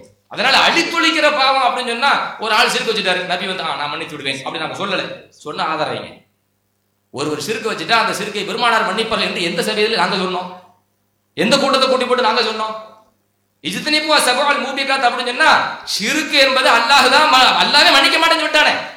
அல்லாஹ்வே மன்னிக்க மாட்டான்னு சொல்லி முடிச்ச பிறகு அல்லாஹ் மன்னிக்க மாட்டான், நபி மன்னிப்பார்கள் என்று நாங்கள் சொன்னதாக ஒரு செய்தி கொண்டு வாங்க பார்ப்போம்.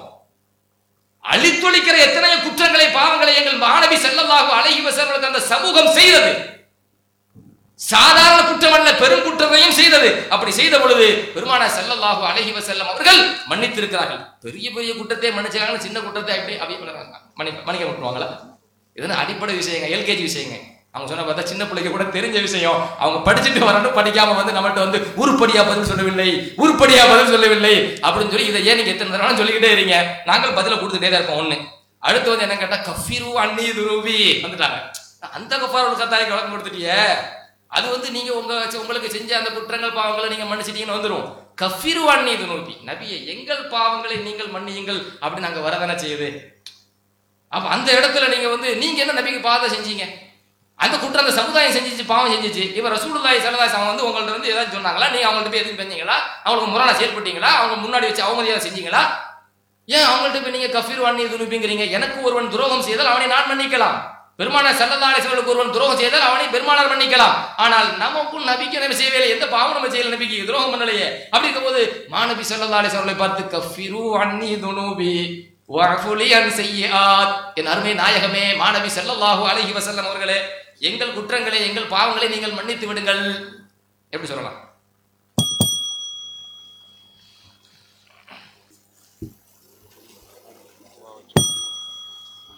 அஸ்ஸலாமு அலைக்கும் வரஹ்மத்துல்லாஹி வபரகாத்துஹு. நம்ம தரப்பில் இருந்து அவர்கள் வைத்த சில குர்ஆன் வசனங்கள் இது சுபஹான முழுவது ஓதுறதுக்கு ஆதாரமாகுமா அப்படின்னு கேட்டால் தலைப்பை படிச்சிங்களா அப்படின்னு கேட்குறாரு. அதுதான் நாங்களும் திருப்பி கேட்குறோம், நீங்கள் தலைப்பை படிச்சிங்களா? சுபஹான முழுது ஓதுவது இறை வணக்கமா? இறை வணக்கம் இல்லைங்க தானே எங்க நிலைப்பாடு. நீங்க ஒத்துக்கிட்டீங்களா? அதை இறை வணக்கம் இல்லை அப்படின்னு சொல்லிட்டீங்கன்னா பிரச்சனை இல்லை. நீங்க இறை வணக்கம்னு நீங்க சொல்றீங்க, சொன்னீங்கன்னு சொன்னா நீங்க சொல்லும் அந்த வசனம் சுபஹான முழுது ஓதுவது இறை வணக்கம் என்பதை காட்டுற மாதிரி இருக்கணும்ல. நீங்க நல்ல கவனம் வச்சுக்கிட்டே பாருங்க. நீங்க கடைசி வரையிலையும் நீங்க பார்த்துக்கிட்டே வாங்க. மொட்டை தலைக்கும் முழங்காலுக்கும் முடிச்சு போட்டுக்கிட்டே தான் வருவாங்க. இப்போ அதுல ஒரு உதாரணம் சொன்னேன். போன அமர்வில் அவர் சொன்னார், யூதர்கள் வரம்பு மீறி புகழ்ந்ததை போன்று நீங்கள் புகழாதீர்கள். இது சுபஹான முழுது ஓதலாங்கிறதுக்கு ஆதாரம்னு காட்டினார். அந்த வசனத்திலே அவரே சொல்றாரு, வரம்பு மீறி புகழாதீர்கள். எப்படி புகழணுங்கிற வார்த்தையே சொல்றாங்க. கூலு அப்துல்லா ரசூலுஹு, அவனுடைய அடிமை என்றும் அவன் தூதர் என்றும் சொல்லுங்கள்னு சேர்த்து சொல்லியாச்சு. இப்படி செய்யாத, இதை மட்டும் சொல்லுன்னு நபி ஸல்லல்லாஹு அலைஹி வஸல்லம் சொல்லிட்டாங்க. இதை சொல்லிவிட்டு இது சுபஹான முழுது ஓதுவது அது இறை வணக்கங்கிறதுக்கு ஆதாரம் உண்டு. யாராவது எடுத்துக்குவாங்களா? இன்னொரு உமையுஷ்ரிக்கு பில்லா தஹலன்னார், யார் இணை வைக்கிறாரோ அவர் நரகத்துக்கு போய் விடுவார். அப்ப இணை வைக்காமல் நடந்து விட்டால் சொர்க்கத்துக்கு போய் விடுவார். எனவே சுபஹான முழுது ஓதுவது இறை வணக்கம். இது என்ன மொட்டை தலைக்கும் முழங்காலுக்கும் முடிச்சு போடுற மாதிரி இருக்கா? ரொம்ப தெளிவா இறை வணக்கம் என்பதை அப்படின்னு பளிச்சுன்னு காட்டுற மாதிரி இருக்கா? இதை கேள்வி கேட்டோம்னு சொன்னோம்னா தலைப்பை படிச்சு பாருங்க. நீங்களும் ஒரு தடவை தலைப்பை திரும்ப படிச்சு பாருங்க. எங்க நிலைப்பாடு என்ன, நாங்க என்ன சொன்னோம், எதை மறுத்து நீங்க பேச வந்திருக்கீங்க. அடுத்ததாக சொல்றார், இவங்க அந்த ஹஃபார் உல்ஹத்தாய இதையே தான் உருட்டிக்கிட்டே இருப்பாங்க. நைட்டு 9 மணி வரை இருக்குல்ல, இதை மட்டும் தான் நம்ம சொல்ல போறோமா? அதுல பொய் இருக்குது, புரட்டு இருக்குது, இட்டுக்கட்டப்பட்ட செய்திகள் இருக்கு, ஆதாரமற்ற செய்திகள் இருக்கு. இவைகளை எல்லாம் சேர்த்து சொல்ல போறோமா இல்லையாங்கிற பாருங்க. இவரே சொல்றாரு, நீங்க எதுக்கும் பதில் சொல்லலாம். கேட்ட கேள்விக்கு தான் அவர் கேட்கிறாரு. நான் இந்த ஆதாரத்தை எடுத்து வச்சேன்னு எடுத்து வச்சுட்டேன், 2 இதாயிருச்சா, பதில் ஏன் சொல்லலண்டா எங்களுக்கு டைம் தந்தீங்களா? முடிஞ்சிட்டுனால இப்போ எங்களுக்கு மட்டும் நீங்க டைம் தந்தீங்களோ? எல்லாத்துக்கும் நாங்க ஒரு ஃபுல்லா பேசி எல்லாத்தையும் சொல்லிட்டோமா? எங்க இது இதோட முடிஞ்சு போச்சா? வரிசையா தானே எடுத்து வைப்போம். நீங்கள் எடுத்து வைக்கக்கூடிய அந்த ஆதாரத்தில் இருந்து தான் நாங்கள் என்ன செய்யறோம், கேள்வி கேட்டுக்கொண்டே இருக்கிறோமே தவிர இன்னும் இருக்கிறது. ஒரு அடிப்படையான வாதத்தை நாங்கள் முதலில் எடுத்து வைத்திருக்கிறோம். இதற்கு நீங்கள் சரியான பதிலை சொல்லவில்லை. மீண்டும் மீண்டும் உங்களுக்கு நினைவூட்டுகிறேன், பார்வையாளர்கள் நீங்க பார்த்துக்கிட்டே வாங்க. சம்பந்தம் இல்லாததை யார் இணைச்சி சொல்றான்னு பாருங்க. ரசூல் சுபஹான முழுது ரபியுல் அவ்வல் மாதம் 1லேருந்து 12 நாள் வரையிலையும் பள்ளியாசல உட்கார்ந்துட்டு மாலையை போட்டு அதை போட்டு இதை போட்டுலாம் ஓதுறீங்களே, இது இறை வணக்கமா அப்படின்னு கேட்பதற்கு இவர் சொல்லும் அந்த ஆதாரம் கரெக்டா இருக்கா இல்லையான்னு நீங்க தெரிஞ்சுக்கோங்க. அவங்க ஒத்துக்கிற மாட்டாங்க. ஆனா பொதுமக்கள் நீங்கள் அவர் சொன்ன ஒவ்வொரு ஆதாரமும் இதுவரையிலையும் சொன்ன எந்த ஒரு ஆதாரத்திலாவது அந்த ரபியுல் அவ்வல் மாதத்துல இவங்க ஓதுவதற்கு எந்த விதத்திலையும் தொடர்பு இருக்கிறா என்பதை நீங்க கவனத்தில் வச்சுக்கணும். அடுத்தது அஸ்ஸலாமு அலைக்கும். அடுத்தது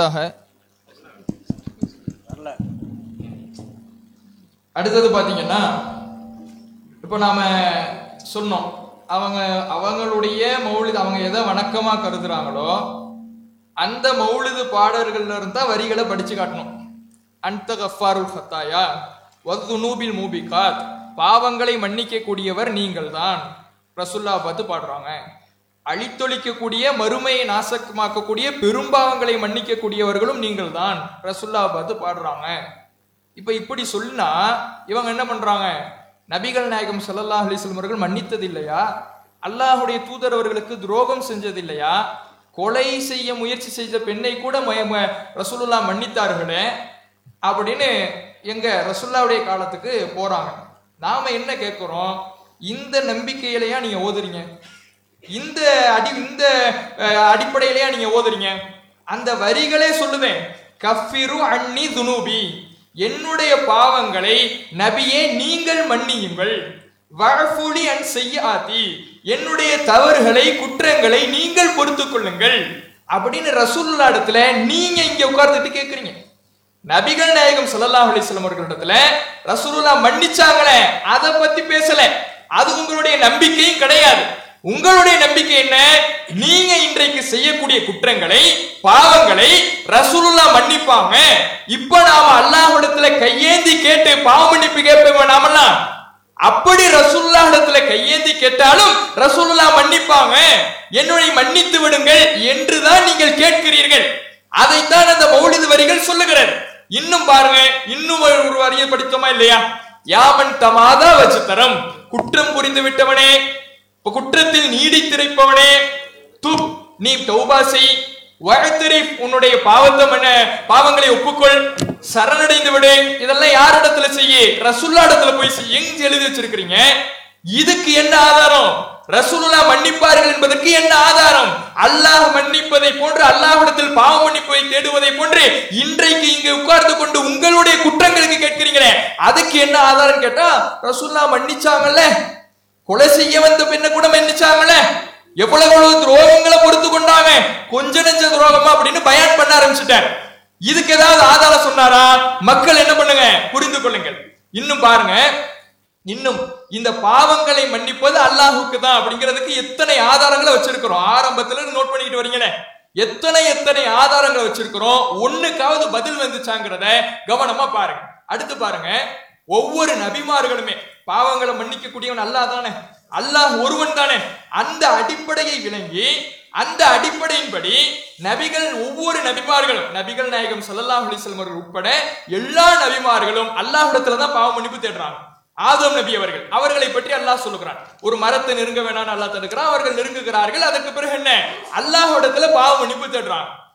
காலா அவங்க சொன்னாங்க, ரப்பனா எங்கள் இறைவா, லலம்னா அன்ஃபுஸனா எங்களுக்கு நாங்களே அநீதிழைத்து விட்டோம், வ இல்லம் தக்ஃபிர் லனா நீ எங்களை மன்னிக்கலைனா, வ தர்ஹம்னா நீ எங்களுக்கு அருள் புரியலைனா, லனகூனன்ன மினல் காசிரீன் நாங்கள் நஷ்டவாளி ஆயிடுவோம், நாங்கள் இழிவடைந்தவர்களாக ஆயிடுவோம். யார் மன்னிக்கலைனா? அல்லாஹ் மன்னிக்கணும். இங்க மன்னிக்கிற பொறுப்பு யாருக்கு?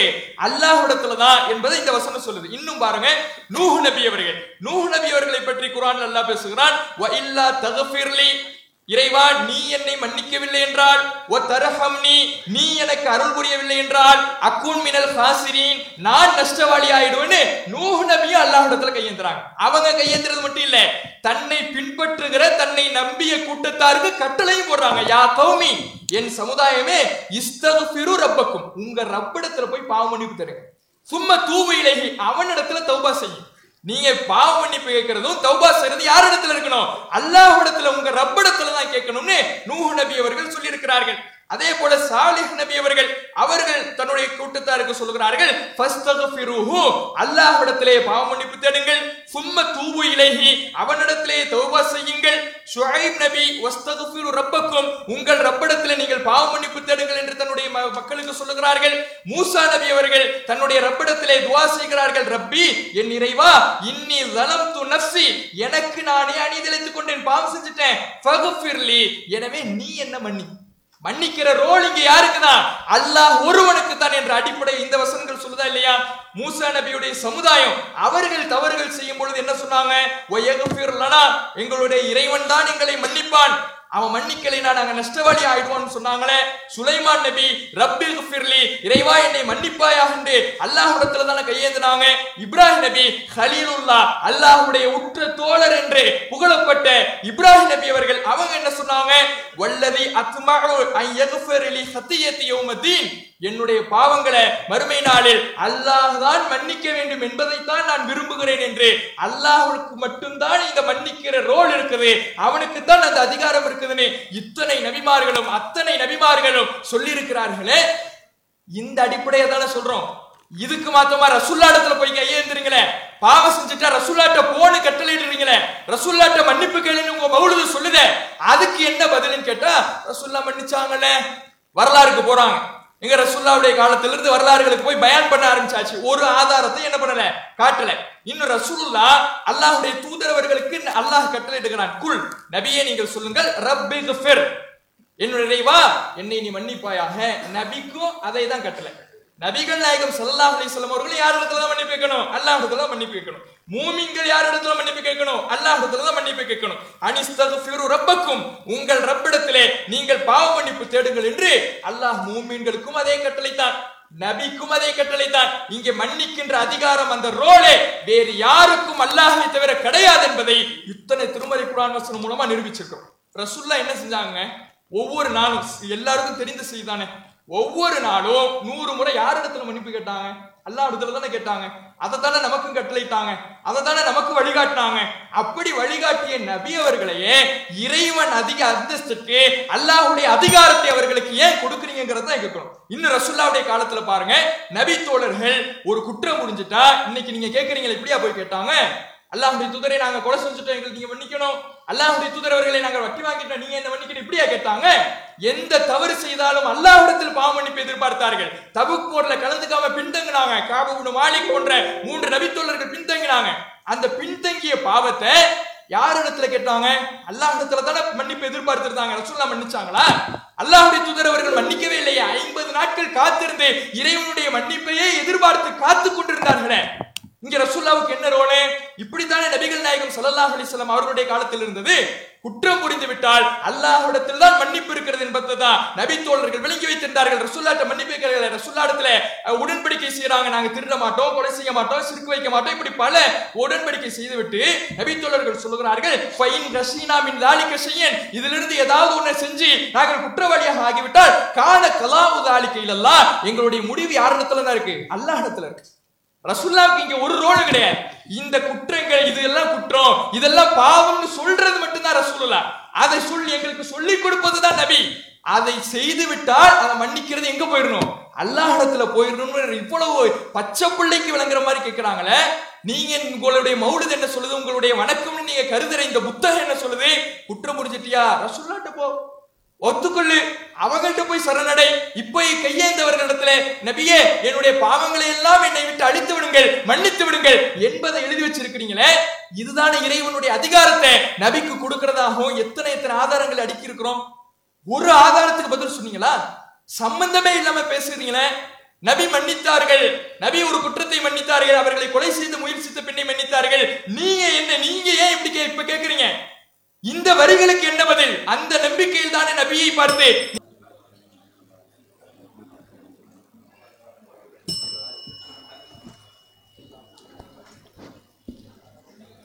அஸ்ஸலாமு அலைக்கும் வரஹ்மத்துல்லாஹி வபரகாத்துஹு.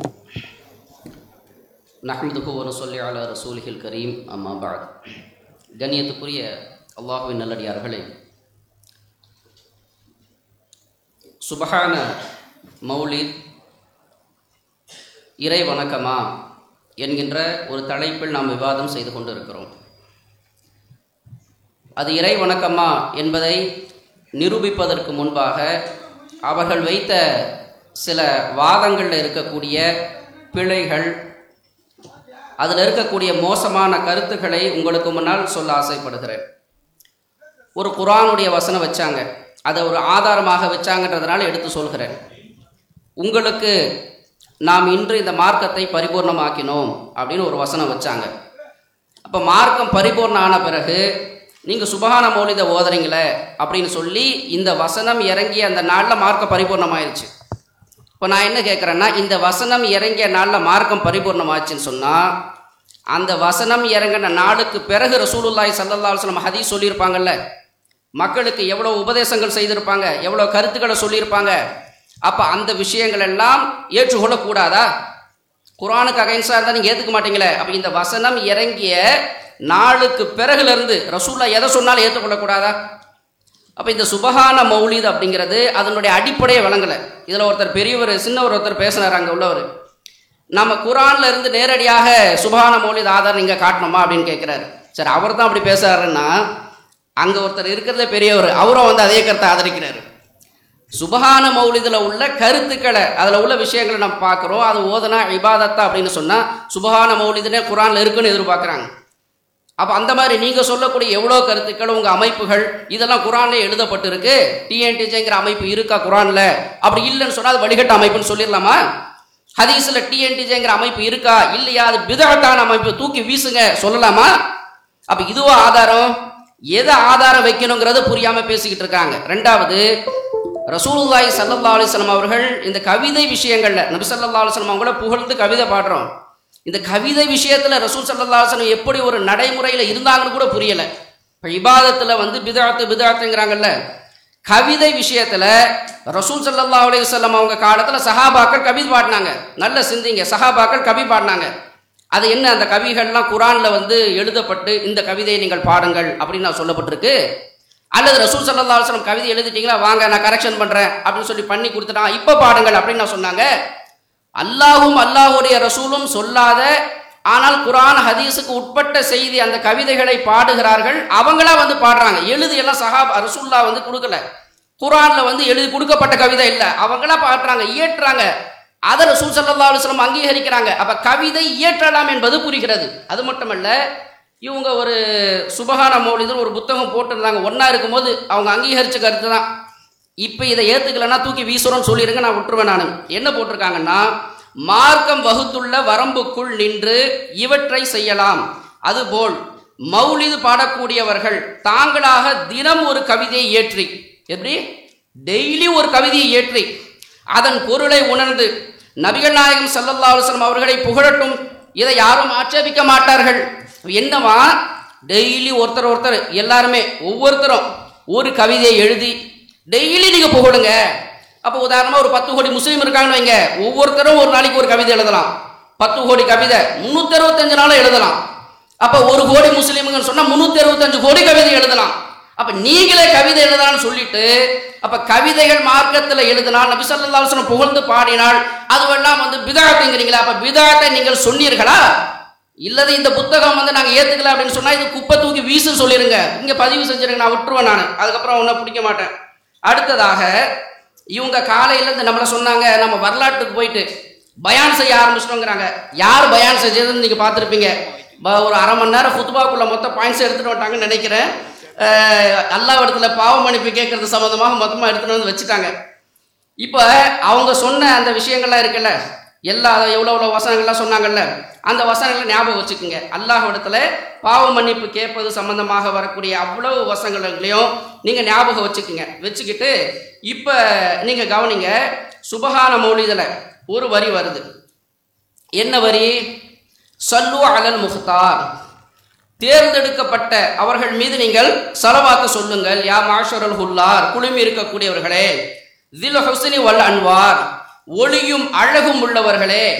வஸ்தக்ஃபிரு அல் கஃபார், மன்னிக்கக்கூடிய அந்த இறைவனிடத்திலே பாவ மன்னிப்பை நீங்கள் தேடுங்கள். தஞ்சு மஅல் அப்ரார், நல்லோர்களோடு நீங்களும் வெற்றி பெறுவீர்கள். இதுக்கு நான் ஆதாரம் காட்ட மாட்டேன், ஏன்னா ஒருத்தர் வந்து 3 அமர்வா ஆதாரமா அடிக்கிட்டார். என்னன்னு?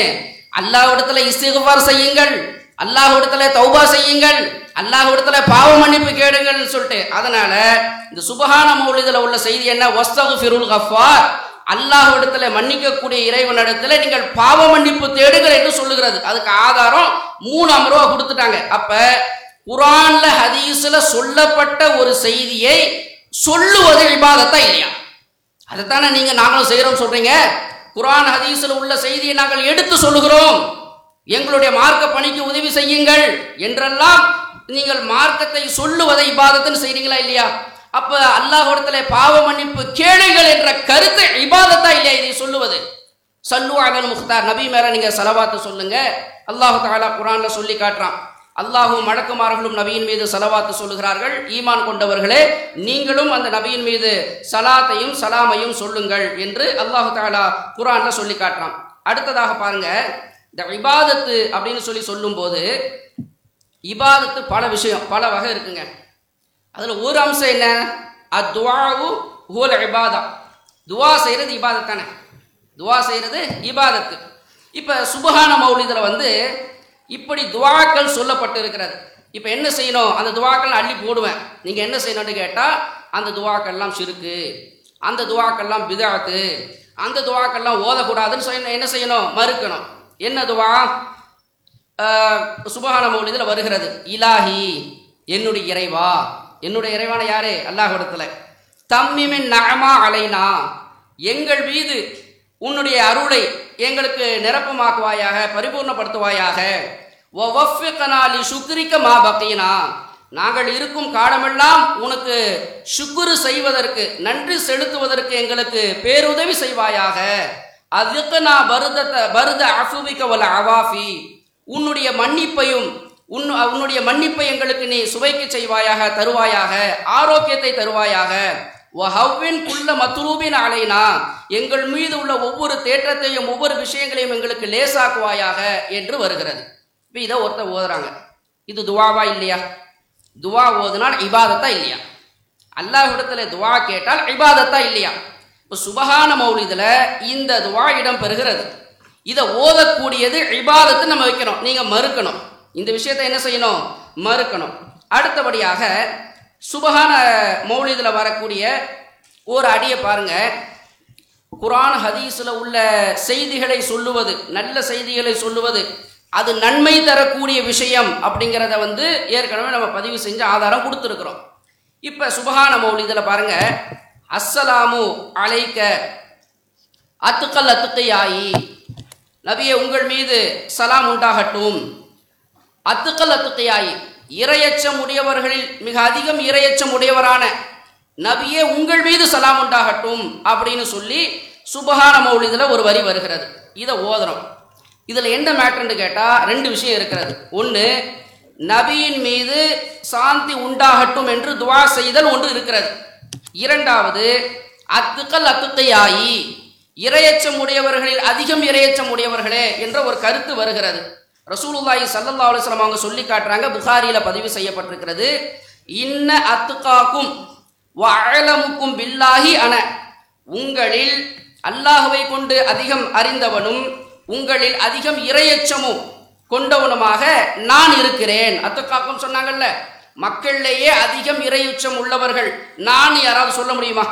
நம்மள யாராவது ஒருத்தர் நான் ரசூலுல்லாஹ்வோட அதிகம் இரையச்சம் உள்ளவன்னு சொல்ல முடியாது.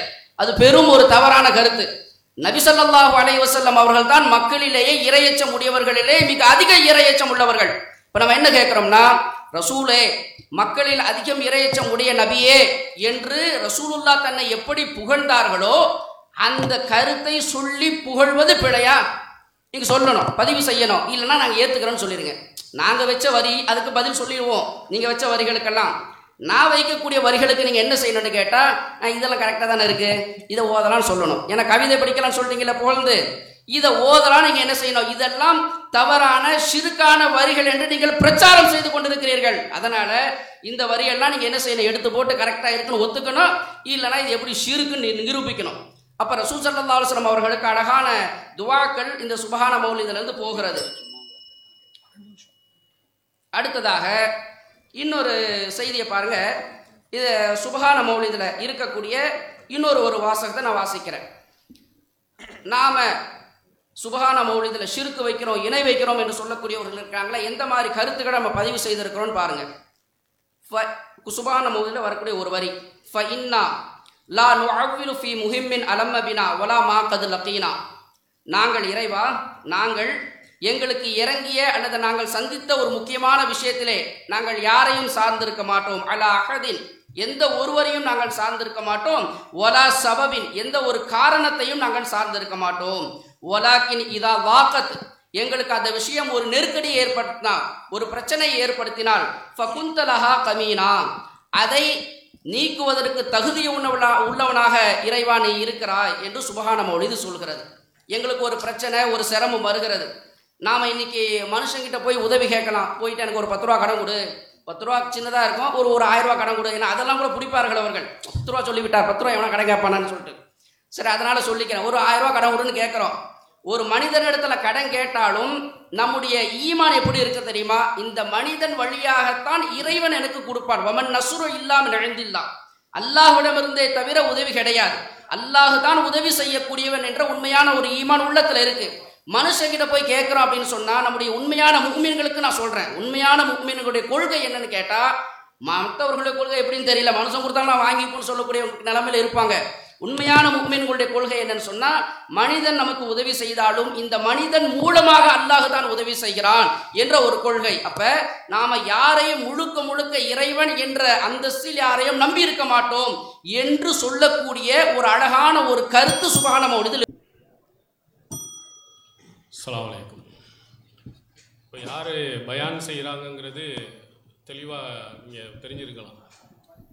நம்ம ஆரம்பத்தில் சுபஹான மௌலிதில் இணை வைப்பு பாடல்கள் இருக்குது. அதனால் இறை வணக்கம் ஆகாதுங்கிறதுக்கு அல்லாஹ் ஒருவனை மட்டும் அவன் தான் மன்னிக்கக்கூடியவன், அவனை தவிர யாரும் மன்னிக்க முடியாது ஆனால் மௌலூது வரிகளில் ரசூல்லாவை பார்த்து மன்னிப்பவர்களை கேட்குறாங்கன்னு நேரடியாக தொடர்புள்ளதை நம்ம பேசணும். இப்போ அதுக்கு பதில்னு சொல்லிட்டு ஒரு 12 நிமிஷம் என்ன பேசுனாங்கிறத நீங்கள் பார்த்துங்க. எல்லாம் டோட்டலாக என்ன அவங்க முடிக்கிறாங்கண்டா, நல்ல விஷயங்கள் எது செய்தாலும் அது இபாதத் தான், நல்லது தான்.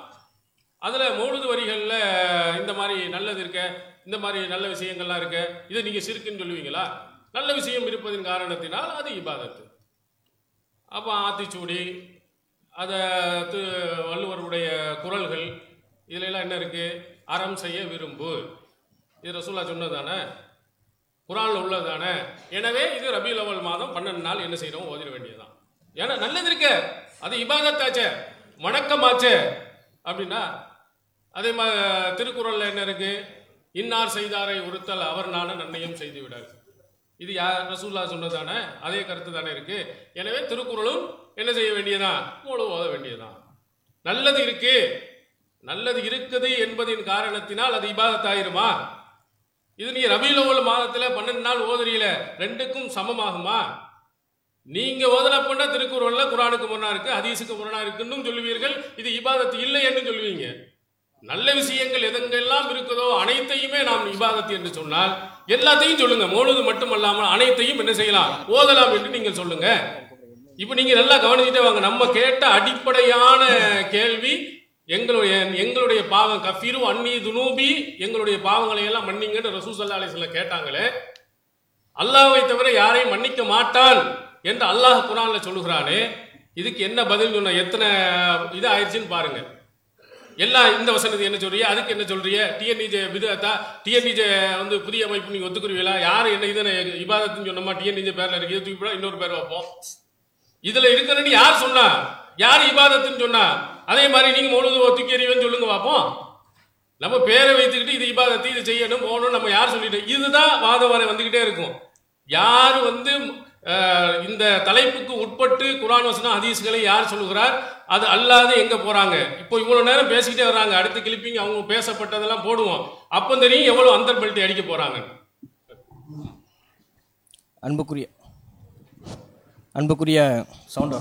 அன்புக்குரிய சகோதரர்களே, இந்த விவாதம் கொஞ்சம் வித்தியாசமாக போகிறத பார்வையாளர்கள் நீங்கள் கவனிக்கிறீங்களான்னு தெரியலை. நாம் சுபஹான மௌலூதில் இணை வைப்பு இருக்கிறது என்கிற ஒரு பாரதூரமான குற்றச்சாட்டை சொல்லியிருக்கிறோம். வெறுமன வாய் வார்த்தையாக சொல்லாமல் ஆதாரங்களோட வசனங்கள் மற்றும் சுபஹான மௌலூதில் இடம்பெற்றிருக்கக்கூடிய வரிகள் இரண்டையுமே படித்து காட்டித்தான் நம்ம சொல்லியிருக்கிறோம். அதில் முதலாவதா பிரதானமாக நம்ம என்ன சொன்னோம்? அல்லாஹ் மட்டும்தான் பாவங்களை மன்னிப்பவன், அல்லாஹ்வை தவிர வேறு யாரும் பாவங்களை மன்னிக்க முடியாது.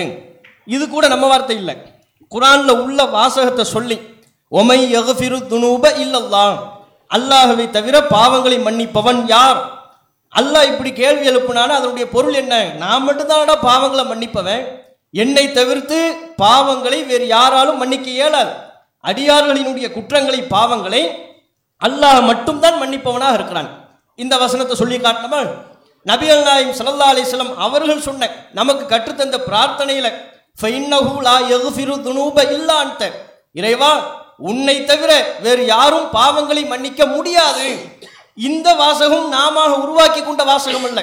நாம யாரை தலைவர் என்று நேசிக்கிறோமோ, உயிரை விட மேலாக நேசித்து அந்த நேசத்தை நபிகள் நாயகம் ஸல்லல்லாஹு அலைஹி வஸல்லம் அவர்களை பின்பற்றுவதின் வாயிலாக வெளிப்படுத்த கடமைப்பட்டிருக்கிறோமோ, அந்த நபிகள் நாயகம் நமக்கு சொல்லித் தருகிறார்கள், அல்லாஹ் மட்டும்தான் பாவங்களை மன்னிப்பான், இறைவா உன்னை தவிர்த்து வேறு யாரும் பாவங்களை மன்னிக்க முடியாது. இப்படி இந்த கருத்துப்பட உள்ள ஏராளமான குர்ஆன் வசனங்களை பட்டியல் போட்டு இதுக்கு மாற்றமாக சுபஹான மௌலூதுல நபிகள் நாயகம் ஸல்லல்லாஹு அலைஹி வஸல்லம் அவர்களையே பாவங்களை மன்னிப்பவர்கள்னு சொல்றீங்களே, அந்த கஃபாருல் ஹத்தாயான்னு சொல்றீங்களே, வதுனூபில் மோபிகாத்துன்னு சொல்றீங்களே, மனிதர்கள் செய்யக்கூடிய அளவிலான, இப்போ எனக்கு நீங்க ஒரு தப்பு செஞ்சிட்டீங்கன்னா நான் மன்னிக்கிறது இருக்குல்ல, இது எல்லாரும் ஒவ்வொரு மனிதர்கள் தொடர்புடைய அம்சம். அது கூட எனக்கு செய்யக்கூடிய தவறைத்தான் நான் மன்னிக்க இயலுமே தவிர இவர் சபீருக்கு செய்யக்கூடிய பாவங்கள் தவறுகள் நான் மன்னிக்க இயலுமா? இன்ன பிற மனிதர்களுக்கு செய்யக்கூடிய தவறுகளை எல்லாம் நான் மன்னிக்க இயலுமா? எனக்கு செய்யப்படக்கூடிய தவறுகளையும் எனக்கு செய்யப்படக்கூடிய துரோகங்களையும் தான் நான் மன்னிக்க இயலும். அது மாதிரி தான் நபிகள் நாயகம் ஸல்லல்லாஹு அலைஹி வஸல்லம் அவர்களும் அவங்களுக்கு மனிதன் என்கிற அடிப்படையில் சில மனது நோகும்படியான வார்த்தைகளை சொல்லியிருந்தால் அதை மன்னிப்பது என்பது வேறு. நீங்க அதையா சொன்னீங்க? எல்லா பாவங்களையும் மன்னிப்பவர்கள் துனூபில் மூபிகாத், அழித்தொழிக்கக்கூடிய பாவங்களை மன்னிப்பவர்கள்னு சொன்னால் ரசூலுல்லாவை கொலை பண்ண முயற்சித்தவர்கள், ரசூலுல்லாவுடைய காலத்தில் செய்த துரோகங்கள், அந்த அர்த்தத்தையா சொன்னீங்க? கஃபிரு அன்னி துனூபிங்கிற வாசகத்தை சொல்லி கேட்டவா இல்லையா? அதுக்கு தானே நீங்க பதில் சொல்ல வந்தீங்க. நாம கூட என்ன நினைச்சோம் அதை தான் இப்ப நம்ம சொன்னோம். விவாதத்தை நீங்க நல்லா கவனிக்கிறீங்களா அப்படிங்கிறத கேட்டதற்கு உண்டான காரணமே, சரி கஃபிரு அன்னி துனூபிக்கு விளக்கம் சொல்ல வந்துட்டாங்க, பெல் அடிச்சதுனால தான் அவங்களால பதில் சொல்ல முடியாம போயிருச்சு. பெல் அடிக்காம விட்டா நாங்க பேசிக்கிட்டே இருப்போம்னாங்கல்ல. நம்மளாம் பெல் அடிக்காம விட்டா பேல்புரி சாப்பிட போயிருவோம், அவங்க மட்டும் பெல் அடிக்காம விட்டோம்னா பேசிக்கிட்டே இருப்பாங்க.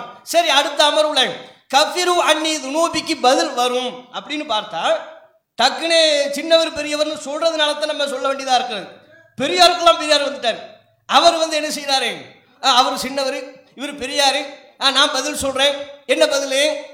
நாம எதை சுட்டி காட்டினோமோ அதற்கு பதில் சொல்லல. கஃபிரு அன்னி துனூபி, என்னுடைய பாவங்களை நபியே நீங்கள் மன்னியுங்கள் இப்படின்னு சொல்றீங்களே. நபிகள் நாயகம் தானே நமக்கு சொன்னாங்க, அல்லாஹ் மட்டும்தான் பாவங்களை மன்னிப்பவன், அல்லாஹ்வை தவிர வேறு யாராலும் பாவங்களை மன்னிக்க முடியாது என்று நமக்கு சொல்லி தந்த வந்த நபிகள் நாயகத்தையே, நபியே நீங்க தான் எங்க பாவங்களை மன்னிக்கணும்னு கேட்குறீங்களே, இது ஷிர்கா இல்லையா? வஅஃபுலி அன் ஸய்யிஆத்தி, நபியே என்னுடைய தவறுகளை எல்லாம் நீங்கள் மன்னித்து விடுங்கள் என்று மீண்டும் நபியிடத்தில் பாவ மன்னிப்பு கேட்கிறீர்களே, இது ஷிர்கா இல்லையான்னு கேட்டோம். இதுக்கு பதில் சொல்றதுக்கு விட்டுவிட்டு சல்லு அலல் முஹ்தான் இருக்கு, அதை பத்தி நீங்க பேசவே இல்லை, அதை பத்தி நீங்க கேட்கவே இல்லை. இலாஹி தம்மிமின் நஅமான் இருக்கிறது, அதை பத்தி நீங்க இன்னும் சொல்லவே இல்லை. இப்படியா சுபான மௌலுதுல அத்துக்கள் அத்துக்கியாயின்னு வருது, அதை பத்தி நீங்க கேட்கவே இல்லை. கேட்டதுக்கே பதில் வரலப்பாவா? கேட்டதுக்கு நாங்க கேட்கும்போது நீங்க சொல்லுங்க, நீங்க ப்ரிப்பேர் ஆகி வந்திருக்கலாம், பிரச்சனை இல்லை. கேட்கும்போது ஒன்னொன்னுக்கும் நீங்க சொன்னா போதும். நாங்கள் எந்த வாதத்தை வைக்கின்றோமோ, எதை ஷிர்க்குன்னு சொல்றோமோ அப்ப நீங்க அது ஷிர்க் இல்லைன்னு நிரூபிங்க. எதை கட்டுக்கதை என்று சொல்கிறோமோ இது கட்டுக்கதை இல்லை, ஆதாரபூர்வமா நபிமொழிகள்ல உள்ளதுதான் நிரூபிங்க. சொல்லும் போது நீங்க சொல்லும் போது நீங்க பதில் சொன்னா போதுமானது. கேட்கும் போது அதுக்கு சொல்லாம அத்துக்கள் அத்துக்கியா என்று அதை ஷிர்க்குன்னு சொல்லுவீங்களா? அதை பத்தி நீங்க இன்னும் கேட்க மாட்டேங்கிறீங்களே. அது கேட்போம், நாங்க பொதுவாக நிதானமா எதை எதை கேட்கணும்னு எங்களுக்கு தெரியும், கேட்கும் போது நாங்க சொல்லுவோம். அப்ப நபிகள் நாயகம் ஸல்லல்லாஹு அலைஹி வஸல்லம் அவர்களை பாவங்களை மன்னிப்பார்கள் அப்படின்னு நீங்க சுப்ஹான மௌலுதுல புகழ்ந்து சொல்றீங்களே, இது ஷிர்கா இல்லையா? அதுக்கு என்ன பதில்?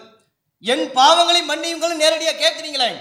நான் அல்லாஹ் மட்டும்தான் பாவங்களை மன்னிப்பாங்கிறதுல ஒரு மூமினுக்கு சந்தேகம் வருமா? இது இவ்வளவு நேரம் தெளிவுபடுத்த வேண்டிய விஷயமாங்க. சொல்லுங்க, உங்க மனசை தொட்டு சொல்லுங்க. நம்ம பாவங்கள் குற்றங்கள் எல்லாத்தையும் அல்லாஹ் மட்டும்தான் மன்னிப்பான், ரசூலுல்லாஹ்வால நம்முடைய பாவங்களை மன்னிக்க இயலாது. நாம தொழாமல் போன குற்றங்களை, நாம பிற மனிதர்களுக்கு நாம் செய்யக்கூடிய தவறுகளை, நாம பொய் சொன்னவற்றை, நாம நம்முடைய கடமைகளில் இருந்து தவறியவைகளை, இப்படி அல்லாஹ்வுடைய ஹக்கில் நம்ம என்னென்ன குற்றங்கள் பாவங்கள் செய்கின்றோமோ அந்த பாவங்களை எல்லாம் அல்லாஹ் மட்டும்தான் மன்னிப்பான், அல்லாஹ்வை தாண்டி வேறு யாரும் மன்னிக்க இயலாது. நபிகள் நாயகம் ஸல்லல்லாஹு அலைஹி வஸல்லம் அவர்களும் கூட நம்முடைய பாவங்களை அவர்களால் மன்னிக்க இயலாது, மன்னிக்கிற ஆற்றல் நபிகள் நாயகத்திற்கு இல்லை என்பதுல ஒரு மூமினுக்கு சந்தேகம் இருக்கா? நம்ம முந்தைய வாதங்களை பதில் வைக்கும் போது இந்த லா இலாஹ இல்லல்லாஹ்ங்கிறத வச்சு சொன்னோம்ல, வணக்கத்திற்குரியவன் அல்லாஹ் மட்டும்தான். அப்ப அல்லாஹ்வை தவிர்த்து வேற யாரையும் வணங்க கூடாது, பாவங்களை மன்னிப்பவன் அல்லாஹ் மட்டும்தான். அப்ப அல்லாஹ்ட்ட மட்டும் தான் பாவ மன்னிப்பு கேட்கணும், அல்லாஹ்வை தாண்டி வேற யார்ட்டையும் பாவ மன்னிப்பு கேட்க கூடாது இப்படின்னு சொன்னா, அப்ப அல்லாஹ் மட்டும்தான் பாவங்களை மன்னிப்பான் என்பதற்குரிய ஆதாரங்களை நான் பட்டியல் போடும்போது அதை என்ன நாங்கள் ஏற்றுக்காமலையா இருக்கிறோம்? அல்லாஹ் பாவங்களை மன்னிப்பான் என்பதை நாங்கள் ஏற்றுக்கொள்ளாமலையா இருக்கிறோம்ங்கிற ஒரு வாதம் வைத்திருப்பதை நீங்கள் கவனித்திருப்பீர்கள். அதை ஏற்றுக்கிறது அல்ல டாபிக். அல்லாஹ் பாவங்களை மன்னிப்பான் என்பதை ஏற்றுக்கொண்டால் போதாது, அல்லாஹ் மட்டும்தான் பாவங்களை மன்னிப்பான் என்பதை ஏற்றுக்கொள்ளணும். லா இலாஹ இல்லல்லாஹ்வுல இறை மறுப்பாளர்கள் மத்தியில் இந்த கொள்கை போதிக்கப்பட்டது. அப்ப அவங்க இதே வாதம் அதைத்தானே சொன்னாங்க, அல்லாஹ் இறைவன் என்பதை நாங்கள் என்ன ஏற்றுக்கொள்ளாமலையா இருக்கிறோம்? அல்லாஹ் இறைவன் என்பதை ஏற்றுக்கொண்டா பத்தாது, வானத்தை படைச்சது அல்லாஹ், பூமியை படைச்சது அல்லாஹ் என்று நாங்கள் சொல்லாமலையா இருக்கிறோம், நாங்கள் நம்பாமலையா இருக்கிறோம் என்றுதான் இணை வைப்பாளர்கள் கேட்டாங்க. அது டாபிக் இல்லை. எல்லாவற்றையும் படைத்தது அல்லாஹ் தான், அல்லாஹ் மட்டும்தான் இறைவன், லா இலாஹ இல்லல்லாஹ், அல்லாஹ்வை தவிர வேறு யாரும் இறைவன் இல்லை என்று நம்பணும். அதுக்கு தான் அவ்வளவு வசனங்கள் ஆதாரம் காட்டணும். அப்ப இறைவன் மட்டும்தான் பாவங்களை மன்னிப்பவன், இறைவனை தவிர வேறு யாராலும் பாவங்களை மன்னிக்க இயலாது என்று தெளிவாக உறுதியாக நம்பக்கூடிய ஒரு விவாகரத்தில் போய் ரசூல் ஸல்லல்லாஹு அலைஹி வஸல்லம் அவங்க பாவங்களை மன்னிப்பாங்கன்னு எழுதி வைத்திருக்கிற இந்த இணை வைப்பு வரிகளுக்கு என்ன நீங்க விளக்கம் சொன்னீங்களா? அதைத்தானே திரும்ப திரும்ப கேட்டுக்கிட்டு இருக்கிறோம். அன்பிற்குரிய சகோதரர்களே, அதாவது சுபஹான மௌலித் என்ற அந்த பாட்டு அது இறைவணக்கம் அல்ல. அது நம்மை நரக படுகொலியில் தள்ளக்கூடிய, நிரந்தரமான நரகத்தில் கொண்டு போய் சேர்க்கக்கூடிய ஒரு பாட்டு தான் என்பதை இங்கே தெளிவாக நாம் நிரூபித்துக் கொண்டிருக்கிறோம். அதான் அவங்க சொல்றாங்க, நபிகள் நாயகம் சொன்னார்கள், வஃபி புதுஅத்தி அகதிக்கும் சதகா, மனைவியோட தாம்பத்தியத்தில் ஈடுபட்டா கூட தர்மம். நபிகள் நாயகம் சொன்னார்கள். அதை நேர் மாற்றமா சொன்னா நரகம் தானே. நாங்கள் என்ன வாதம் வைக்கின்றோம்? இந்த சுப்ஹான மௌலிது பாடல் பாவமான காரியம், மிகப்பெரிய இணை இன்ன ஷிர்கல் அல்லுமுன் அதீம், அல்லாஹ்விற்கு இணை வைத்தல் என்பது இறைவனுக்கு செய்யக்கூடிய மாபெரும் அநியாயம். அந்த மாபெரும் அநியாயத்தை இந்த பாடல் சொல்கிறது. இதை வணக்கம் என்கிறீர்கள். எவ்வளவு ஆதாரங்களை நாங்கள் எடுத்து வைத்தோம். அது சொல்றாங்க, உண்மை என்பது நன்மை, நன்மை சொர்க்கத்திற்கு வழிகாட்டும், நன்மை சொர்க்கத்திற்கு வழிகாட்டும். இது தீமை என்று நாங்கள் சொல்லிக் கொண்டிருக்கிறோம். இந்த சுப்ஹான மௌலிது என்பது எவ்வளவு விஷயங்களை நாங்கள் இன்னும் பட்டியல் போட இருக்கின்றோம். ஒரே ஒரு ஷிர்க் நிரூபணமான போதுமேங்க. இஸ்லாம் சொல்லக்கூடிய பாவங்கள்ல மிகப்பெரிய பாவம் இணை வைக்கக்கூடிய பாவம். அத்தகைய இணை வைப்பு வரிகள் இதில் நிறைந்து காணப்படுகிறது. நபிகள் நாயகத்தை பார்த்து என்னுடைய பாவத்தை மன்னித்து விடுங்கள் என்று நீங்கள் கேட்கிறீர்கள். தம்புனா மாஹி, எங்களுடைய பாவத்தை மன்னித்து விடுங்கள் என்று சொல்கிறீர்கள். கஃபீரு அன்னி, என்னுடைய பாவத்தை மன்னித்து விடுங்கள் என்று மௌலிது ஓதக்கூடிய ஒவ்வொருவரும் நபிகள் நாயகத்தை பார்த்து கேட்கிறீர்கள். பாவத்தை மன்னிக்கக்கூடியவன் அல்லாஹ் ஒருவன் மட்டும்தான் என்று திருமலை குர்ஆன் சொல்கிறது. எல்லா நபிமார்களும் அல்லாஹ்விடம் பாவ மன்னிப்பு கேட்டார்கள். இது எவ்வளவு பெரிய இணை வைப்பு, எவ்வளவு பெரிய ஷிர்க். இதை செய்தால், இதை படித்தால் அவன் நிரந்தர நரகத்திற்குரியவனாக ஆகிவிடுவான் என்று எடுத்து வைக்கிறோம். இபாதத் என்று நிலைநாட்ட வந்தவர்கள் அதற்கு பதில் சொல்ல முடிந்ததா? அது சொல்றாங்க, நபிகள் நாயகம் ஸலவாத் சொல்ல சொன்னாங்க. இன்னல்லாஹ வ மலாயிகத்துஹு யுஸல்லூன அலன் நபி, அதான் மௌலூதுங்கறாங்க. இத நபிகள் நாயகம் குர்ஆன்ல அல்லாஹ் ஸலவாத் சொல்ல சொன்னான்ல, காட்டுங்க. சுப்ஹான மௌலூத ரசூலா ஓதி ஸலவாத் சொன்னாங்கன்னு காட்டுங்க. சஹாபாக்கள் ஓதி ஸலவாத் சொன்னாங்கன்னு காட்டுங்க. அதான் கேட்கிறோம். நீங்க ஆதாரம் என்ற பெயர்ல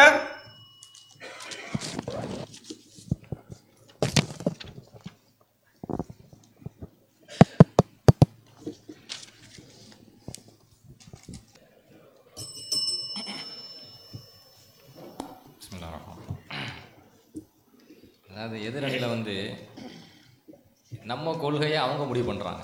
இதுதான் பெரிய நோய். ரசூலுல்லாஹி ஸல்லல்லாஹு அலைஹி வஸல்லம் அவர்கள் மன்னிப்பார்கள் என்று நாங்கள் சொன்னது எந்த நம்பிக்கையில்? அவங்க சொல்கிறாங்க, நீங்கள் அந்த நம்பிக்கையில் சொல்லலை, நாங்கள் சொல்கிற நம்பிக்கையில் தான் நீங்கள் சொல்கிறிய அப்படின்னு அவங்க ஒன்றை முடிவு பண்ணுறாங்க, கிரியேட் பண்ணுறாங்க. இன்ஷால்லா அதுக்கு வருவேன், வராமல் போக மாட்டேன். இறை வணக்கமா இல்லையா என்று குர்ஆன்லேருந்து ஒரு ஆதாரத்தை கூட இவங்க தரலை. நீங்கள் வீடியோ பாருங்கள் தெரியும்னாங்க. அதே தான் நானும் சொல்கிறேன், நீங்கள் பொறுமையாக வீடியோ பாருங்கள், உங்களுக்கு நல்லா தெரியும். எவ்வளோ கொடுத்தோம் தெரியும், கொடுன்னு கொடுத்தோம் அது தெரியும். அடுத்து கூலு அப்துல்லா ஓ ரசூலுஹு அப்படின்னு ஸல்லல்லாஹு சொன்னாங்க. இறைவன் அல்லாஹ்வுடைய தூதரை வரம்புக்குள் நின்று புகழ வேண்டும். ஸல்லல்லாஹு என்னை புகழக்கூடாதுன்னு சொல்லவே இல்லை. அப்படி ஒரு ஆதாரம் நீங்கள் காட்டிடணும். என்னை புகழவே கூடாது ரசூலுல்லாஹி சொன்னதாக ஒரு ஆதாரம் ஹதீஸ் வந்துருங்க.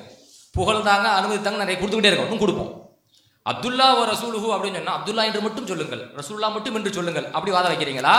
அல்லது அப்துல்லா ரசூலுல்லா ஸல்லல்லாஹு அலைஹி வஸல்லம் என்ற வரம்புக்குள் நின்று நீங்கள் என்னை புகழுங்கள் என்று பெருமானார் ஸல்லல்லாஹு அலைஹி சொன்னதாக நீங்கள் வாதம் வைக்கிறீங்களா? நீங்கள் எப்படி வச்சாலும் நாங்கள் கொடுப்போம். முதல்ல வாதத்தை வைங்க, நாங்கள் கொடுக்குறோம். அடுத்து என்ன அப்படின்னு கேட்டிங்கன்னா, சொல்கிறேன்ல அந்த கஃபாருல் கத்தாயா, நான் எந்த நம்பிக்கையில் நாங்கள் சொன்னோம்? பெருமானார் ஸல்லல்லாஹு அலைஹி வஸல்லம் அவர்களுக்கு அவங்க சமூகத்தில் உள்ளவங்க என்ன பண்ணாங்க? துரோகம் பண்ணாங்க. அதாவது அழித்தொழிக்கிற அளவுக்கு துரோகம் பண்ணியிருக்கிறாங்க. அந்த துரோகத்தை பெருமானார் ஸல்லல்லாஹு அலைஹி மன்னிச்சாங்க. கஃபிரு அன்னி துனூபிக்கு வருவேன், வரல, ஏன்னா டைம் முடிஞ்சு போச்சு, வரல, சொல்லிக்கணும்ல அதையும். சரி, ரசூலுல்லாஹி ஸல்லல்லாஹு அலைஹி வஸல்லம் எந்த நம்பிக்கையில் மன்னித்தார்கள் என்பதை நாங்க சொல்லணுமா நீங்க சொல்லணுமா? சுப்ஹான மௌலிதை ஏற்று படிப்பது நாங்களா நீங்களா? அப்போ கஃபிரு அன்னி துனூபி என்கிற அந்த கருத்தை எந்த நம்பிக்கையில் பெருமானார் ஸல்லல்லாஹு அலைஹி வஸல்லம் பார்த்து நாங்கள் சொல்வோம் என்பதை நாங்க தான் தீர்மானிக்கணும். அது என்ன நீங்க தீர்மானிக்கிறீங்க? இல்லை ரசூலுல்லாஹி ஸல்லல்லாஹு அலைஹி வஸல்லம் நாம செய்யற தப்பு இருக்குல்ல, அல்லாஹ்வுக்கு செய்யக்கூடாது, அல்லாஹ் சம்பந்தப்பட்ட பாவங்கள்லாம் இருக்குது. தோழ மாட்டான், விபச்சாரம் செய்வான், திருடுவான், கொள்ளையடிப்பான், கொலை பண்ணுவான், இந்த மாதிரி பாவங்கள்லாம் இருக்குது இல்லை? இந்த மாதிரியான பாவங்களை எல்லாம் ரசூலுல்லாஹ் மன்னிப்பாங்க என்று நாங்கள் சொன்னோமா? நீங்க என்ன சொல்றீங்க? ரசூலுல்லாஹ் மன்னிப்பார்கள் என்பதுதான் உங்கள் நம்பிக்கை. எங்க நம்பிக்கை முடிவு பண்றதுக்கு நீங்க யாரும் கேட்கிறேன். நீ யாரு? ரசூலுல்லாஹி ஸல்லல்லாஹு நம்பிக்கை என்பது ஈமான் உள்ள சம்பந்தப்பட்டது. அதையும் சொல்லிக்கிறேன், ஈமான் என்பது உள்ள சம்பந்தப்பட்டது. என் உள்ளத்துல என்ன நம்பிக்கை இருக்கிறது நீங்க எப்படி முடிவு பண்ணலாம்? மாநபி ரசூலுல்லாஹி ஸல்லல்லாஹு அலைஹி வஸல்லம் ஒரு சஹாபியை பார்த்து சொன்னார்களே, நீங்க என்ன அவருடைய உள்ளத்தை அஃபலா ஷகக்த அன் கல்பிஹி ஹத்தா தஅலம அகாலஹா அம்லா. சல்லல்லாஹு கேட்டாங்களே ஒரு சஹாபி இடத்துல, அல்லாஹ்வின் தூதரே போர்க்களத்துல வந்து அவர் லா இலாஹ இல்லல்லாஹ் சொன்னாரு, ஆனா அவர் வாளுக்கு பயந்து அவர் லா இலாஹ இல்லல்லாஹ் சொல்லிருக்கணும், அதனால தான் வெட்டிட்டேன். சல்லல்லாஹு திருப்பி கேட்டாங்களா, வாளுக்கு பயந்து வெட்டிட்டேன் சொன்னதாங்க வெட்டிட்டீங்களா? அவர் உள்ளத்துல வாளுக்கு பயந்து தான் அதை சொன்னாரு அப்படின்னு உங்களுக்கு தெரியுமா? அஃபலா ஷகக்தான் கல்பிஹி ஹத்தா தஅலம அகாலஹா அம்லா. அவர் உள்ளத்தை நீங்கள் பிளந்து பார்த்து இந்த அர்த்தத்தில் தான் இவர் சொன்னார் அல்லது சொல்லவில்லை என்பதை நீங்கள் அறிந்து கொண்டீர்களா? சல்லல்லாஹு கேட்டாங்க, முஸ்லிம்ல வருதே, அங்க எங்க நம்பிக்கை முடிவு பண்ணது நீங்க யாரும் கேட்கிற? உங்க கொள்கையை உங்க சட்டத்தை நீங்க வகுத்துக்கங்க. அடுத்து இன்னொரு விஷயம் என்ன கேட்டீங்கன்னா, நிறைய ஆத்திச்சூடி பாடலாமா நான் கேட்டோம். ஆத்திச்சூடி பாடுறத மேட்டர். இப்போ நபி ஸல்லல்லாஹு அலைஹி வஸல்லம் அவர்கள் தன்னை புகழ்வதற்கு அனுமதித்திருக்கிறார்கள். வரம்புக்கு உட்பட்டு புகழுங்கள் என்று பெருமானார் ஸல்லல்லாஹு அலைஹி வஸல்லம் சொன்னார்கள். அப்போ நபி ஸல்லல்லாஹு அலைஹி வஸல்லம் எப்போ சொல்லிட்டாங்களோ அது சுன்னவாயிட்டு. நபிக்கு கட்டுப்படுறது அல்லாஹ்வுக்கு கட்டுப்படுறது. ஓம யுத்திர் ரசூல ஃபகத் அத்தா அல்லாஹ். அல்லாஹ்வுடைய தூதர் கட்டுப்பட்ட அல்லாஹ்வுக்கு கட்டுப்பட்டது. அல்லாஹ்வுக்கு கட்டுப்படுறது இபாதத்தா இல்லையா? அது லலாலத்துன சொல்ல போய் சொல்லுங்க. நாங்க வணக்கம் சொல்றோம், நன்மை பெற்று தருங்கிறோம். பெருமானார் ஸல்லல்லாஹு அலைஹி வஸல்லம் புகழ் ஒவ்வொன்றுமே சிதுக்குங்கிறோம். அல் நபி ஸல்லல்லாஹு அலைஹி வஸல்லம் அவர்கள் கவிநடையில் ஒரு உண்மை கருத்தை சொன்னாலே அது சிதுக்கு என்று பேர் கொடுத்துட்டாங்க என்று ஆதாரம் தந்தோம். என்ன பண்ணிட்டு இருந்தீங்க அந்த நேரத்தில்? ஏமோ ஆத்திச்சூடி படிக்கலாமா படிக்க கூடாது என்பது நீங்க உங்களுக்குள்ள ஒரு ட்ரைனிங் கொடுங்க. ஆத்திச்சூடி படிக்கலாமா படிக்க கூடாதா நீங்க ட்ரைனிங் கொடுத்து அதை நீங்க தனி வாதம் வச்சுக்கோங்க. இங்க இந்த நேரத்துக்கு வரக்கூடாது. இங்க சுபான பொழுது பத்தி தான். அடுத்து என்ன கேட்டீங்கன்னா, வரேன் ஒன்னா வரணும்ல, கஃபீர் அன்னைக்கு வருவேன். அதுக்கு முன்னாடி கொஞ்சம் கொடுக்க வேண்டியிருக்குது சில விஷயங்கள், அதனால கொஞ்சம் கொடுக்குறேன். அதாவது அஸ்ஸலாமு அலைக்க யா மாஹிர் துனூபி ஆரம்பிச்சு வச்சாங்க. அஸ்ஸலாமு அலைக்க யா மாஹிர் துனூபி, பாவங்களை அழித்தொழிக்கும் நாயகமே உங்கள் மீது சலாம். நாங்க சொல்லுவோம் இன்னும் சொல்லுவோம், மரணிக்கிற வரைக்கும் சொல்லுவோம். அந்த சமூகத்தை உருவாக்குவோம். அதுதான் எங்க கொள்கையை. எங்கள் நாட்டின் நரம்பெல்லாம் அதுதான் ஓடுகிறது. பதிவு செய்வோம். எந்த நம்பிக்கையில் நாங்கள் சொல்கிறோம் நீங்க முடிவு பண்ணிக்கங்க. இல்லை அந்த நம்பிக்கை சொல்லிக்கிட்டே இருங்க. வீடியோல பதிவாகிக்கிட்டே இருங்க. வீடியோ நீங்க போட்டு பாத்துக்கங்க. ஒண்ணு அந்த வீடியோ பூச்சாட்டினா காட்டக்கூடாது. சரி, அஸ்ஸலாமு அலைக்க யா மாஹிர் துனூப், பாவங்களை அழித்தொழித்த நாயகமே சொல்லுவோம். ஷிர்கை அழித்தார்கள், குஃப்ரை அழித்தார்கள், வட்டியை அழித்தார்கள், கொலை அழித்தார்கள். எத்தனை பாவங்களை பெருமானார் ஸல்லல்லாஹு அலைஹி வஸல்லம் சமூகத்திலிருந்து அழித்தார்கள். ஆனால் மாஹி, நான் பாவங்களை அழிக்க வந்தவர் என்று பெருமானார் ஸல்லல்லாஹு அலைஹி வஸல்லம் சொன்ன செய்தி புகாரியில, முஸ்லிம் ஷரீஃப்ல, புகாரியில எத்தனை இடங்கள் பதிவு செய்யப்பட்டிருக்கிறது. சொல்லுவோம். நீங்க எத்தனை தான் நாங்க ஆதாரம் வச்சாலும் இவங்க சொல்றாங்க இவர்கள் ஆதாரம் கொடுத்தால் ஏற்க மாட்டார்கள். ஏன்னா அப்படி இவங்க ஏத்து அப்படி பதிவு செஞ்சுட்டு போற மாதிரி கிடக்குது. எவ்வளவு கொடுக்குறோம் அப்படி ஏத்து நீங்க கொடுத்துட்டாங்க. அஸ்ஸலாமு அலைக்கும் யா மாஹிர் துனூபி சொல்லலாம். சொல்றீங்களா நீங்க? இவங்க சொல்ல மாட்டியா? இவர் என்னமோ அப்படி ஏத்துக்கிற மாதிரியும், இவர்கள் எல்லாம் ஏத்துக்க மாட்டார்கள் உண்மையை, இவர்கள் எல்லாம் சத்தியத்தை ஏற்க மாட்டார்கள், இவர்கள் எல்லாம் ஹதீஸ் ஏற்க மாட்டார்கள். யார் ஹதீஸ் ஏற்க மாட்டா? யார் ஏற்க மாட்டான்னு கேட்கிறேன்.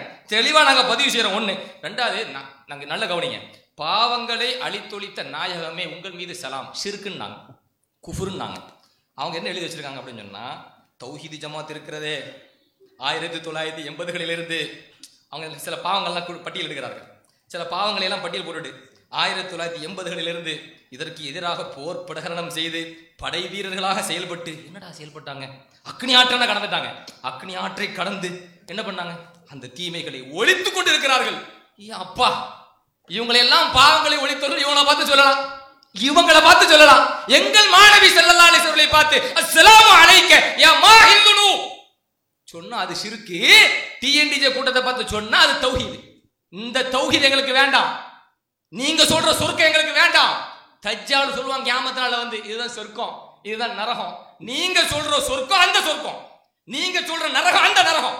எங்கள் பெருமானார் ஸல்லல்லாஹு அலைஹி வஸல்லம் பார்த்து அஸ்ஸலாமு அலைக்க யா மாஹிர் துனூப் சொன்னா ஷிர்க்குங்கறீங்க. உங்களை பார்த்து பாவங்களை அழித்தொழித்து டிஎன்டிஜே சொல்லுங்கப்பா.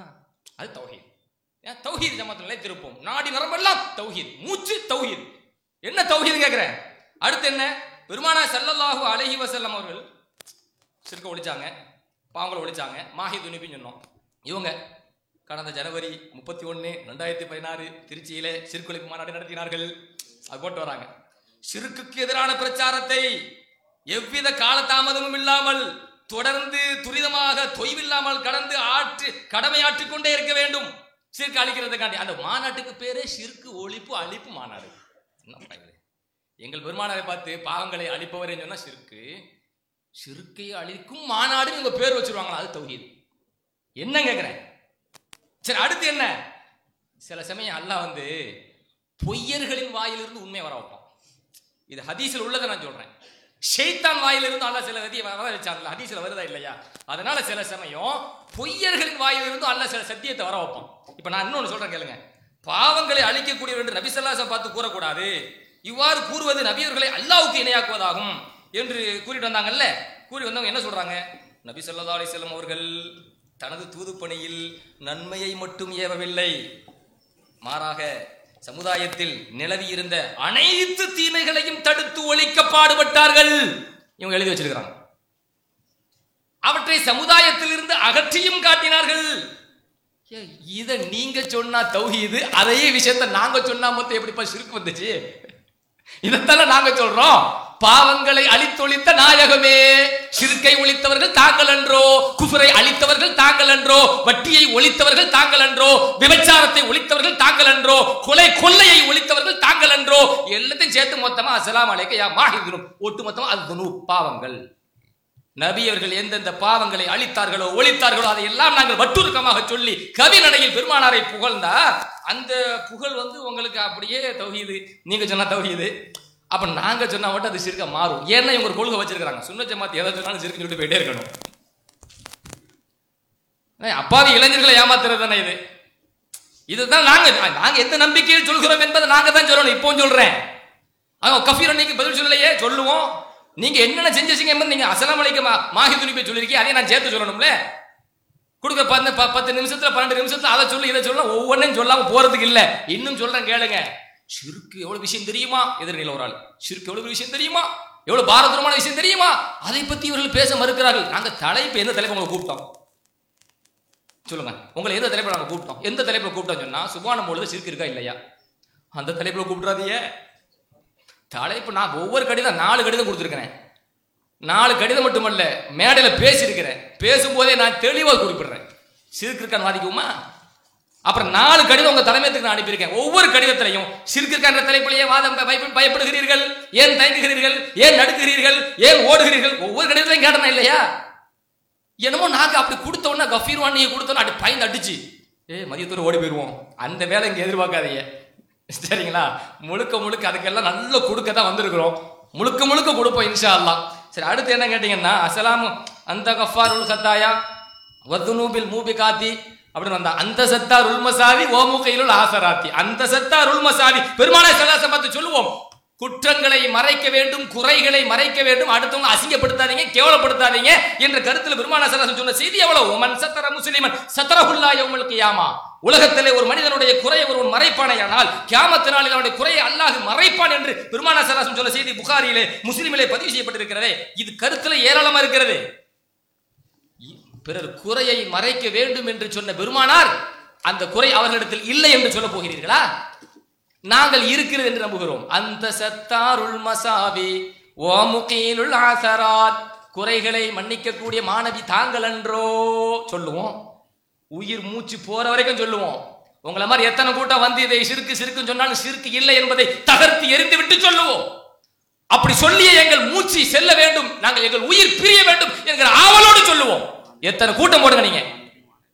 அந்த சத்தாருல் மசாவி தான் பெருமானார் ஸல்லல்லாஹு அலைஹி வஸல்லம். ஓ முகீலுல் ஆசராத் தான் பெருமானார் ஸல்லல்லாஹு அலைஹி வஸல்லம். குறைகளை குற்றங்களை தடுத்து நிறுத்தியவர்கள், கண்டுகொள்ளாமல் மன்னித்து விட்டவர்கள். மாநபி ஸல்லல்லாஹு அலைஹி வஸல்லம் சொல்கிறார்களே, மன் அகால முஸ்லிமன் அகாலஹுல்லாஹு அஸரதஹு. எந்த ஒரு மனிதன் ஒரு முஸ்லிமுடைய சருகுதலை மன்னித்து கண்டுகொள்ளாமல் விடுகிறானோ அவனுடைய சருகுதலை அல்லாஹ் மறுமையிலே மன்னித்து கண்டுகொள்ளாமல் விடுவான் என்று பெருமானார் ஸல்லல்லாஹு அலைஹி வஸல்லம் சொன்ன செய்தி அபூதாவுதிலே, ஹாக்கிமிலே, பல்வேறு நூல்களிலே பதிவு செய்யப்பட்டிருக்கிறது. மன் அகால முஸ்லிமன், ஒரு முஸ்லிமனுடைய குறையை சருகுதலை மன்னித்து கண்டுகொள்ளாமல் விட்டால் நாளைக்கு மறுமையில் அல்லாஹ் மன்னிப்பா என்று பெருமானார் ஸல்லல்லாஹு அலைஹி வஸல்லம் சொன்னார்களே. முகீலுல் ஆசராத், முகீலுல் ஆசராத், குறைகளை சருகுதலை மன்னித்து கண்டுகொள்ளாமல் விடும் மாணவியே நாயகமே. ஆனா அந்த கேள்விக்கு இதுவரையிலும் பதில் சொல்றீங்களான்னா சொல்லவே மாட்டேன்னு நிக்கிறாரு. கேட்டா எங்க நம்பிக்கையில நீங்க எப்படி குறிக்கிடலாம்? வாது நூபில் மூபிகாத், அழித்தொழிக்கக்கூடிய பாவங்களை மன்னிப்பவர்கள் நீங்கள் அதுல இருக்க அப்படின்னு கேட்டா, நாங்க ரசூல் ஸல்லல்லாஹு அலைஹி வஸல்லம் அவர்கள் ஷிர்க்கை ஒழிக்கலையா, குஃப்ரை ஒழிக்கலையா? நாங்க இல்லைன்னு சொன்னோமா? அதுதான் செஞ்சாங்கன்னு சொல்லித்தான் வாதத்தை பண்ணிட்டு இருக்கிறோம். நீங்கள் அந்த நம்பிக்கையில் சொல்லவில்லை என்று எங்க நம்பிக்கையில சொல்ல, உங்க மௌலுது வரிகள் அப்படி இருக்கு. கஃபிரு அன்னி துனூபி, என்னுடைய பாவங்களை எங்களுடைய பாவங்களை மன்னிங்க அப்படின்னு அதுல இருக்கு. ரசூல் ஸல்லல்லாஹு அலைஹி வஸல்லம் அவர்கள் அன்றைய காலத்தில் சிறுக்க ஒழித்தாங்க, அதை ஒழித்தாங்கன்னு அந்த கருத்துல நீங்க பயன்படுத்தல. நீங்க இவ்வளவு பாவங்களை மன்னிப்பவர்னால என்னுடைய பாவங்களையும் நீங்கள் மன்னியுங்கள், அப்படிதான் அந்த இதுல இருக்குது அப்படின்னு சொன்னா உங்க நம்பிக்கை.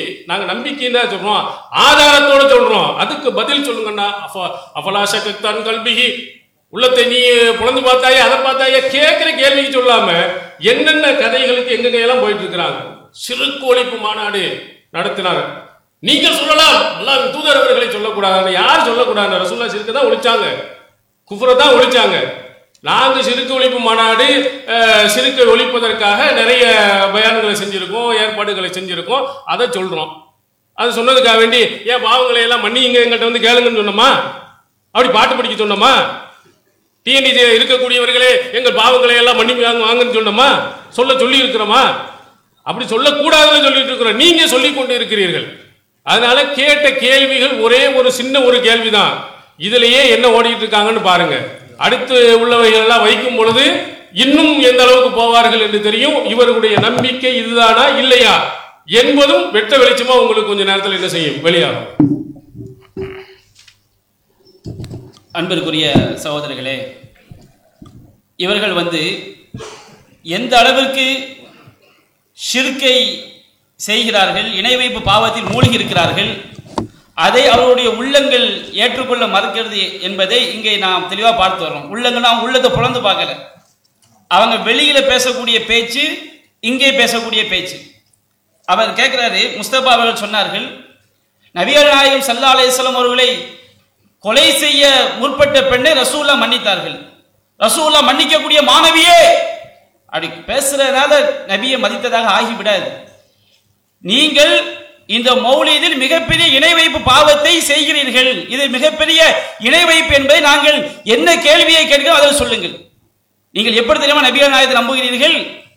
நபிகள் நாயகம் நாம் தொழாவிட்டால் நபிகள் நாயகத்திடம் மன்னிப்பு கேட்க வேண்டும் என்று நீங்கள் பேசியிருக்கிறீர்கள். இங்க அப்படி கேட்டா ஷிர்க்குன்னு ஒத்துக்கிட்டீங்க. ரசூலாவே விபச்சாரம் பண்ண ரசூலா மன்னிப்பாங்க நாங்க சொல்றோமா? நாங்க தொழாட்ட ரசூலா மன்னிப்பாங்க நாங்க சொல்றோமா அப்படின்னு சொல்லி அவர் கேட்கிறாரு. அப்ப அவரே ஒத்துக்கிட்டார். ஒருத்தன் தொழாம இருக்கிறான், நபிகள் நாயகமே நான் தொலைவில்லை, என்னை மன்னித்து விடுங்கள் அப்படி கேட்டால் இணை வைப்பு என்பதை அவர்கள் ஒத்துக்கொண்ட காரணத்தினால்தான் அந்த கேள்வியை கேட்கிறாங்க. விபச்சாரம் செஞ்ச ரசூலா மன்னிப்பா நாங்க எங்க சொன்னோம்?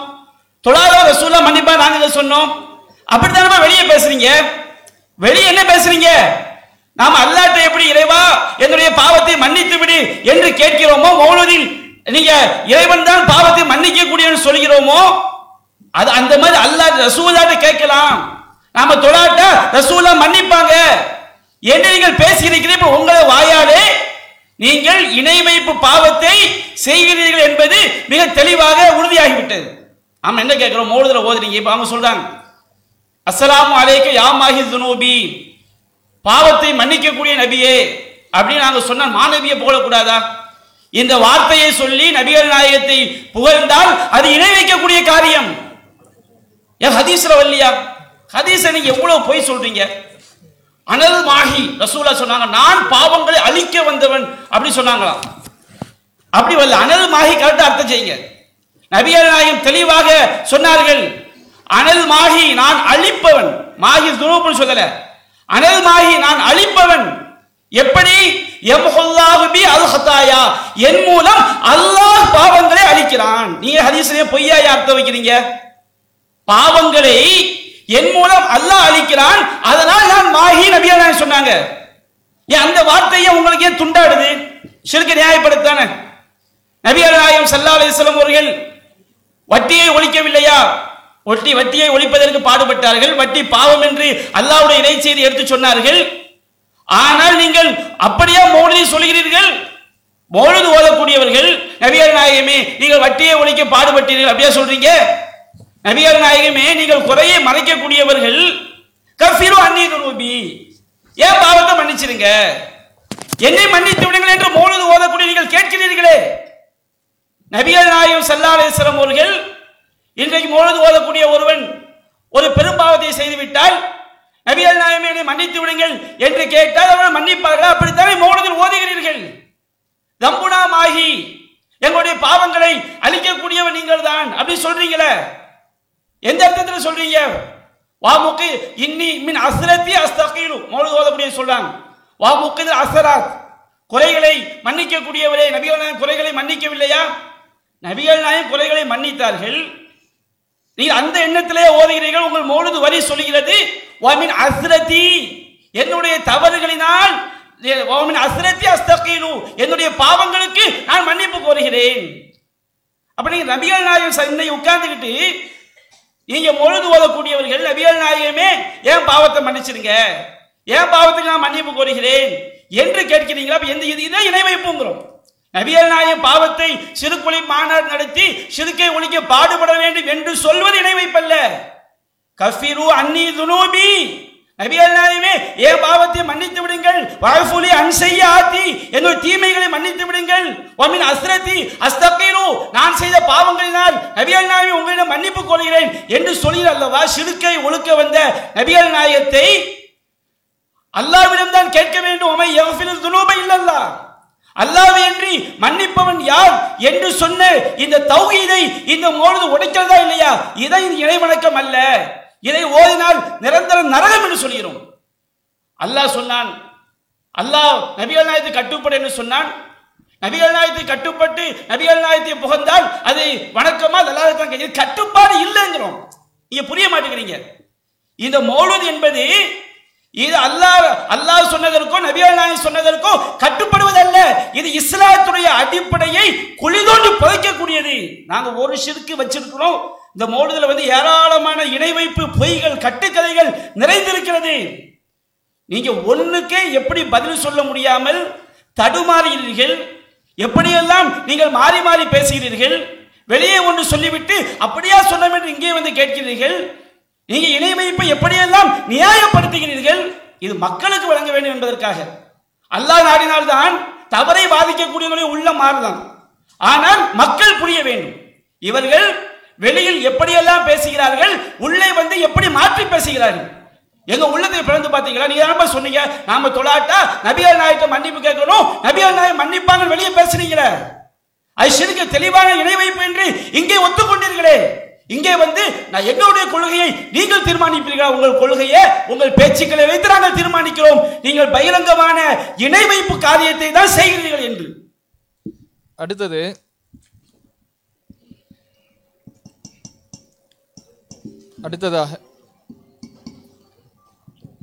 அடுத்ததாக இவங்க கேட்குறாங்க, எங்க உள்ளத்தை நீங்க புலந்து பார்த்தீங்களா அப்படின்னு கேட்குறாங்க. புத்தகத்தில் அதை தானே எழுதி வச்சிருக்கிறீங்க. உங்க உள்ளத்தையெல்லாம் புலந்து பார்க்க தேவையில்லை.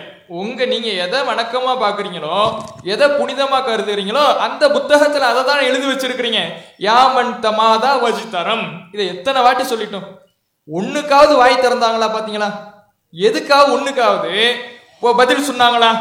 ஒரு வாதத்துக்கும் பதில் சொல்லாம, ஒரு வரைக்கும் பதில் சொல்லாம, சம்பந்தம் இல்லாத பேச்சுக்களை தான் பேசிக்கிட்டு இருக்கிறாங்க. யாமன் தமாதா வஜிதரம், குற்றம் புரிந்து விட்டவனே, தவறில் நீடித்திருப்பவனே, துப், நீ தௌபாசை, வஅத்தரிஃப், நீ உன் பாவத்தை ஒப்புக்கொள், வர்ஜுல் கரம், உன்னுடைய கொடையை, அல்லாஹ் நபியின் கொடையை எதிர்பார், வலுத், ஒதுங்கு, சரணடைந்து விடு. இதெல்லாம் யார் இடத்துல? பிமன் ஹல்லல் ஹரம், ஹரமிலே யார் தங்கி இருக்கிறார்களோ அந்த நபி இடத்துல போய் நீ பாவம் செஞ்சிட்டியா, தௌபா செய். நபியிடத்துல போய் உன் பாவத்தை ஒத்துக்கொள்ளு, நபியிடத்துல போய் இந்த மன்னிப்பை எதிர்பாரு. இதை எழுதி வச்சிருக்கிறீங்களே, இதை கேட்டா உள்ளத்தை பொழுது பாத்தீங்களா? எழுதி வச்சதால தானே கேட்கிறோம். வெளிப்படையா எழுதி வச்சிருக்கிறீங்க. எழுதி வச்சதை கேட்டா அதுக்கு பதில் சொல்லாம சம்பந்தம் இல்லாத மற்ற வழிகளுக்கு போய்விட்டு நீங்கள் தான் இந்த மௌலிது என்கின்ற நீங்கள் எதை வணக்கமாக கருதுகிறீர்களோ அதை எப்படியாவது முட்டு கொடுக்கணும்னு பாக்குறீங்க. வெளியில ஒண்ணு பேசுறீங்க, இங்க வந்து வேற ஒன்று பேசுறீங்க. உங்களுடைய நம்பிக்கை இந்த மௌலிது வரிகளின் மூலமாக வெட்ட வெளிச்சமாகிறது. மௌலிது வரியில அதைத்தானே எழுதி வச்சிருக்கிறீங்க. அதுக்கு ஏதாவது பதில் சொன்னீங்களா? எங்க உள்ளத்தை பொழுது பாத்தீங்களான்னு கேட்டீங்களே, பெரிய பயான் பண்ணீங்களே, என்னென்னமோ பேசுனீங்களே. நீங்க யாமன் தமதா வஜ்தரம் துப், இந்த வாசகத்துக்கு பதில் சொன்னீங்களா? கஃபிரு அன்னி துனூபி, என்னுடைய பாவங்களை மாணவியே நீங்கள் மன்னியுங்கள் என்று எழுதி வச்சிருக்கிறீங்களே, அதுக்கு பதில் சொன்னீங்களா? இதுக்கெல்லாம் பதில் சொல்லாம நீங்களாக ஏதோ விளக்கம் கொடுக்குறீங்க. கேட்டா உள்ளத்தை குழந்தை பாத்தீங்களான்னு கேக்குறீங்க. எழுதி வச்சதுக்கு தான் நாம கேட்கிறோம். அதுக்கு ஒரு பதில கூட இவங்க சொல்லாம தப்பித்து கொண்டிருக்கிறார்கள். மாற்றி மாற்றி பேசுகிறார்கள். அவர்கள் சம்பந்தம் இல்லாமல் பேசுகிறார்கள்.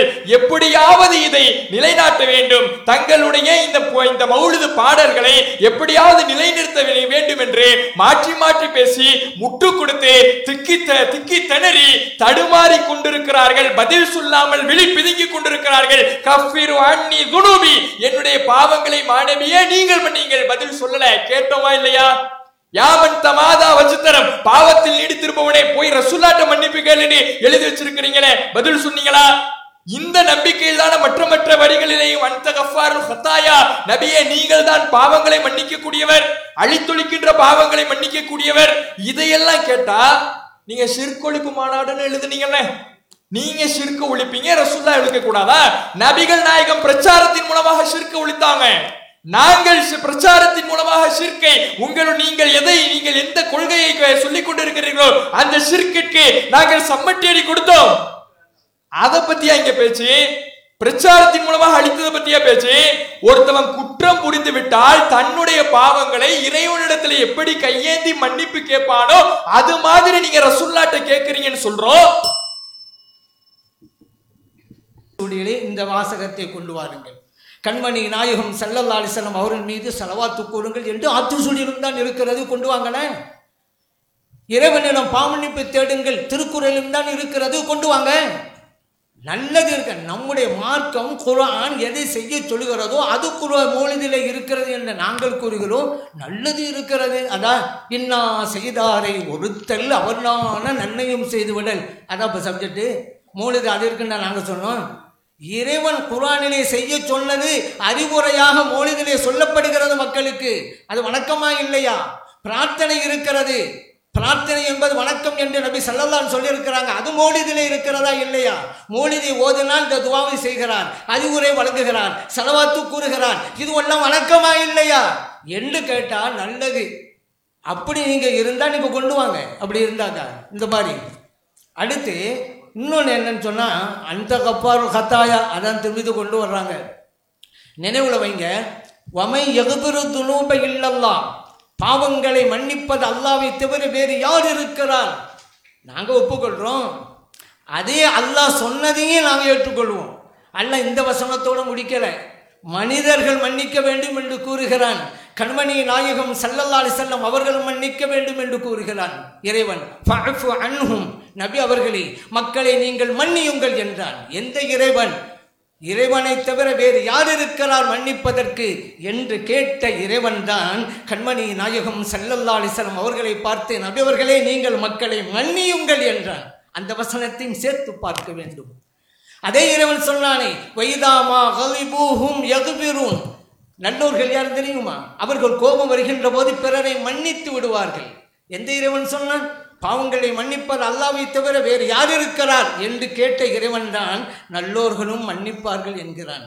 வலமன் சபர வகபர இன்ன தாலிக லமின் அஸ்மில் உமூர், பொறுமையை கடைபிடித்து பிறரை மன்னிக்கிறார்களே அது சிறந்த நற்காரியம் என்கிறான்.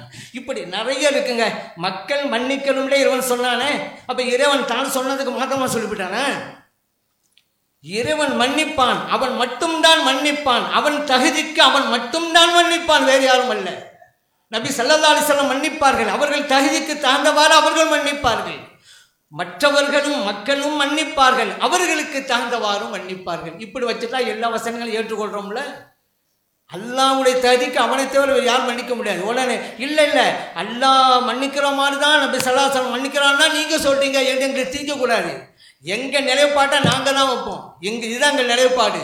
நாங்கள் என்ன உங்களுக்கு மட்டுமா சொல்கிறோம்? 30 பேருக்கா சொல்கிறோம்? இந்த 60 பேருக்கு சொல்கிறோமா? உலக மக்களுக்கு சொல்லிக்கிட்டு இருக்கோம். எங்கள் நிலைப்பாடு வேறு விதமாக இருந்தாலும் மக்கள் கேட்பாங்க எங்களை, என்னங்க அங்கே அப்படி சொன்னீங்க, நீங்கள் இப்படி சொன்னீங்கன்னு. எங்கள் நிலைப்பாடு அன்றைக்கும் சரி, இன்றைக்கும் சரி, இனி என்றைக்கும் சரி அதுதான். அதே போல் நீங்கள் சொன்னீங்க கஃபிரு அன்னி துனூபி என்று இருக்கிறது. அதுக்கு முன்னாடி இன்னொன்று சொல்கிறேன், துப்பு வாத்தரிஃபு வரிஜுல் கரம் இருக்கிறது யாமன் தமாத. ஏங்க எல்லாம் என்ன தெரியுமில்ல, இறைவன் செய்கிறான் என்பதிலே இருவேறு கருத்துக்கு இடமில்லை முஸ்லிம்களிடத்திலே. ஆனால் யதார்த்தத்தில் உண்மையிலேயே செய்பவன் யார், அதை செய்வதற்கு காரணமாக இருப்பது யார், அதுதாங்க. அப்படி புரிஞ்சுட்டா பேச்சே கிடையாது. அல்லாஹ் தஆலா தான் மௌத்தாக்குறான். குல் யதவஃபாக்கும் மலக்குல் மௌத்தி என்று இறைவன் ஏன் சொன்னான்? அல்லாஹு யதவஃபல் அன்ஃபுஸ், இறைவன் சொன்னான். இறைவன் தான் மரணிக்க வைக்கிறான், உண்மை, நாம் ஏற்றுக்கொள்கிறோம். அதே இறைவன் சொன்னான் குல் யதவஃபாக்கும் மலக்குல் மௌத், மலக்குல் மௌத்து தான் உங்களை மௌத்தாக்குறாருன்னா. அப்போ ரெண்டு எப்படி புரியுங்க? இறைவன் தான் உண்மையில் செய்கிறான், காரணத்திலே வெளிப்படை காரணமாக மலக்குல் மௌத் இருக்கிறார்கள். அப்படி புரியாவிட்டால் அந்த வசனத்தை எப்படிங்க நீங்கள் புரிஞ்சு கொள்வீங்க? அது குழந்தைகளை தருவது யார்? இறைவன் தானே. யஹ்புல் லிமன் யஷாஉ இனாசன், நாடியவர்களுக்கு இறைவன் ஆண் குழந்தை பெண் குழந்தை கொடுப்பதாக சொல்லி காட்டுகிறான். அதே குர்ஆனிலே ஜிப்ரீல் அலைஹிஸ்ஸலாம் சொல்கிறாங்க லி அஹ்பலகி குலாமன் ஜக்கியன், மரியம் அலைஹிஸ்ஸலாத்தை பார்த்து நான் உங்களுக்கு குழந்தையை தருவதற்காக வந்திருக்கேங்கிறாங்க. அப்போ அல்லாஹ்வுடைய பண்பை ஜிப்ரீல் அலைஹிஸ்ஸலாம் எடுத்துக்கொண்டு விட்டார்கள். ஆகவே ஜிப்ரீல் அலைஹிஸ்ஸலாம் ஷிர்க் வைத்து விட்டார்கள் சொல்லுவீங்களா? ஜிப்ரீல் அலைஹிஸ்ஸலாம் தானாக சொல்ல முடியாது, அல்லாஹ் சொல்ல சொன்னது தான் சொல்லுவாங்க. அப்போ என்ன, உண்மையிலேயே குழந்தை வழங்குவான் அவன், காரணமாக இருந்தவர்கள் ஜிப்ரீல் அலைஹிஸ்ஸலாம் அவர்கள். அப்படி புரியுங்க.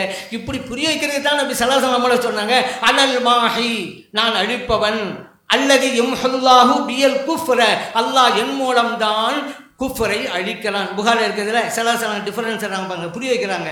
நான் அழிப்பவன் எப்படி தெரியுமா? அல்லாஹ் தான் என் மூலம் அழிக்கிறான். அப்படி புரியுங்க. அப்போ அல்லாஹ் அழிப்பறான், அதுதான் யதார்த்தம். நான் அனுப்பவன்னு சொன்னானே அது காரணம். அதற்காக அவங்களே விளக்கிட்டாங்கல்ல, அந்த அதிக விளக்கிட்டாங்கல்ல. பாவங்களை மன்னிப்போன்னு அங்கே இருக்கிறதா, வேற ஏதாவது அழிச்சாங்க நீங்கள் சொல்லுங்கள்.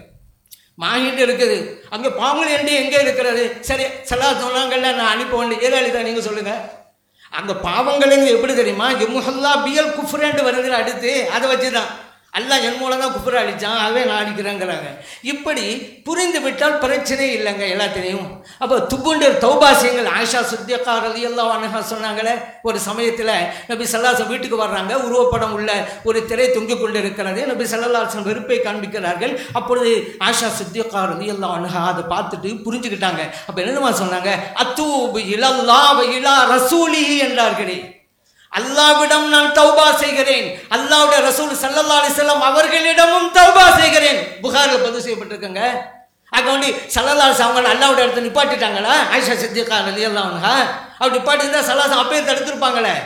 எப்படின்னு சொன்னால் அல்லாஹ் தான் தௌபா, அது காரணம். அல்லாஹ் அந்த தௌபா ஏற்றுக்கொள்வதற்கு காரணம் நபி ஸல்லல்லாஹு அலைஹி வஸல்லம். அப்படிங்கிறதுக்காகத்தான் வைலா ரசூல் என்று தான் சொல்கிறாங்க. அல்லாஹ் ரசூல்கிட்ட நான் தௌபா செய்கிறேன் அப்படி தான் சொல்கிறாங்க. நம்ம தான் புரியணும் அல்லாங்கிறது ஹக்கீக்கி யதார்த்தம், அதுதான் உண்மை. நபி ஸல்லல்லாஹு அலைஹி வஸல்லம் காரணமாக இருக்கிறான்னு சொல்லி சரி கஃபிருவான் என்று இருக்கிற எங்க இதுவும் அதே தான், அதே ஸ்டைலில் நீங்கள் வந்துடுங்க. அதே ஸ்டைலில் வந்துட்டீங்களாக்கா உங்களுக்கு நிறைய ஆதாரங்களை ஹதீஸெல்லாம் பார்க்கலாம். நம்ம தொழுகிறோம்லங்க, அது தொழுகை என்ன இறைவனா இல்லை, படைக்கப்பட்ட பொருள் தான். அது கஃபாரத்துங்கிறான் நபி ஸல்லல்லாஹு அலைஹி வஸல்லம். பாவங்களை மன்னிக்கப்படுங்கிறாங்களே, நீங்கள் 5 வேளை தொழுங்க, அது ஒரு வேளைக்கும் அடுத்த வேளைக்கும் மத்தியில் அது கஃபாராங்கிறாங்க, புகாரிலே இருக்கிறது. அதே போல் உம்ரா செய்யுங்க, அடுத்த உம்ரா வரைக்கும் இடையில உள்ள பாவங்களையெல்லாம் அழிச்சிருங்கிறாங்க. அப்போ உம்ராங்கிறது என்ன இறைவனா? படைக்கப்பட்ட பொருள் தானங்க, அமல் தானே. வல்லாஹ் ஹலக்கக்கும் வமா தஅமலூன், அல்லாஹ் உங்களையும் படைத்தான், உங்களுடைய அமலையும் படைத்தான். நம்ம தொழுகிறோம் அமல், நம்முடைய வணக்கம், இறைவன் அல்ல. நாம் உம்ரா செய்கிறோம் அமல், இதுவெல்லாம் கஃபாரா என்று நபி ஸல்லல்லாஹு சொல்லிட்டாங்களே. அப்போ அல்லாஹ்வை விட்டுவிட்டு நபி ஸல்லல்லாஹு அலைஹி வஸல்லம் எப்படி சொல்லலாம்? தொழுகை கஃபாரா எப்படி சொல்லலாம்? ஸல்லல்லாஹு அலைஹி வஸல்லம் ஷிர்கான காரணத்தை சொல்லிட்டாங்க சொன்னீங்களா? அப்போ என்னங்க? அப்போ இங்கே என்ன இதான் காரணம் தான், அல்லாஹ் தான் கஃபாரா செய்கிறான். தொழுகை காரணமாக இருக்கிறது, உம்ரா காரணமாக இருக்கிறது. அப்படி புரிந்து கொண்டு விட்டால் எந்த பிரச்சனை இல்லையே. இன்னொன்று பார்த்தா நபி ஸல்லல்லாஹு அலைஹி வஸல்லம் அவர்கள் பாவங்களை அழிப்பார் என்று நாங்களும் ஏற்றுக்கொள்கிறோங்கிறாங்க. சப்ஜெக்ட் முடிஞ்சு இனி அடல் மகை எடுக்காதீங்க, முடிஞ்சு இது வேறு சப்ஜெக்ட் தான். அதே போல் ஷிருக்கு ஒழிப்பு நம்மளால முடிக்க முடியும் என்று தானே நாங்கள் சொல்கிறோம். சப்ஜெக்ட் முடிஞ்சு அவ்வளோ சொல்லிட்டாங்க, சொல்லலாம் அப்படின்ட்டாங்க. இன்னும் பிரச்சாரத்தின் மூலம் அழித்தார்கள் என்று தான் சொல்கிறோம். நாங்களும் அப்படி தான் சொல்கிறோம், பிரச்சாரத்தின் மூலம் அழித்தார்கள், விஷயம் முடிஞ்சு போச்சு. அதனால் அப்போ அவங்களும் ஏற்றுக்கொண்டார்கள். முன்னுக்கு பின் போகிறாங்க, என்னென்னா நாங்களும் தான் ஏற்றுக்கொள்கிறோம் நபி ஸல்லல்லாஹு அலைஹி வஸல்லம் பாவங்களை அழித்தார்கள் என்று. அப்படின்னு சொல்லிவிட்டு எப்படி மாஹி என்று சொல்லலாம்னு கேட்குறாங்க. என்னங்க நீங்கள் தான் ஒப்புக்கொண்டீங்க, மாஹி தான் இருக்குது, இல்லை முன்னுக்கு பின் போல ஏற்றுக்கொண்டோம், மௌலிதிலே எப்படி இருக்கலாம்? அப்படியா? உங்கள் கொள்கை என்ன அதுதானே. அதே போல் நபி ஸல்லல்லாஹு அலைஹி வஸல்லம் அவர்கள் சொன்ன அந்த எல்லா விவரங்களும், இந்த கஃபாரான்னு சொன்னாங்கல்ல, ஜும்மா, ஒரு ஜும்மா அடுத்த ஜும்மா, ரெண்டுக்கு மத்திய இருக்கிற பாவங்களுக்கு இந்த ஜும்மா தான் கஃபாரா என்கிறார்கள். அப்போ இது ஷிர்கா? அப்போ இது காரணம் என்று தான் புரிகிறோம்ல. இங்கே ஹதீஸில் நபி ஸல்லல்லாஹு கரெக்டாக சொல்லியிருப்பாங்க.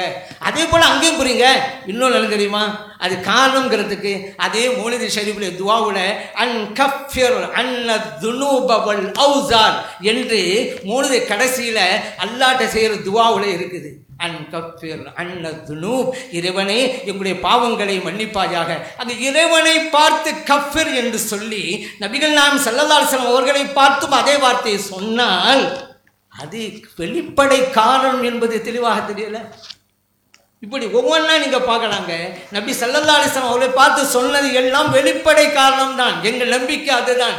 இறைவனை தவிர வேறு யாரும் செய்ய முடியாது என்பதுதான். பாவங்களை மன்னிப்பது அல்லாஹ் ஒருவன் தான். இப்போ நம்ம பாவம் அழிக்கிறோம்ல, நம்ம தகுதிக்கு மன்னிக்கிறோமா இல்லையா? அதே தகுதி நபி ஸல்லல்லாஹு அலைஹி வஸல்லம் அவங்களுக்கு அவங்க தகுதி தந்தவா இருக்கும்ல, அதை மன்னிக்கிறாங்க. அதை ஏற்றுக்கொண்டாக்க சப்ஜெக்ட் முடிஞ்சிருச்சு. நபி ஸல்லல்லாஹு அலைஹி வஸல்லம் அவர்கள் எல்லா பாவங்களையும் தான் மன்னிக்கிறாங்க. அது எல்லா பாவங்களையும்.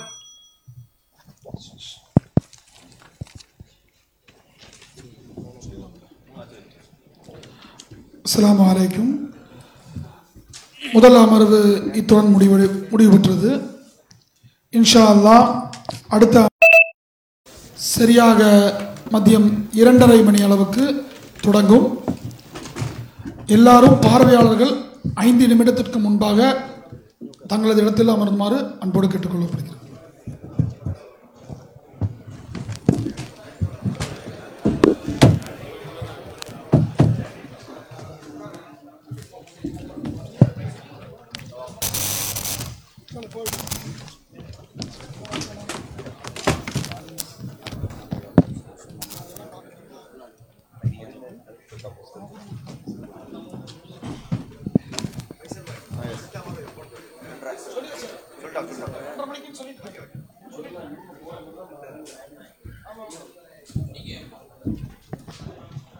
மேடை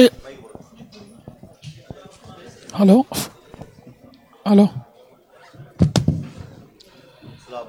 பார்வையாளர்கள் அங்கேயே உட்காருங்க.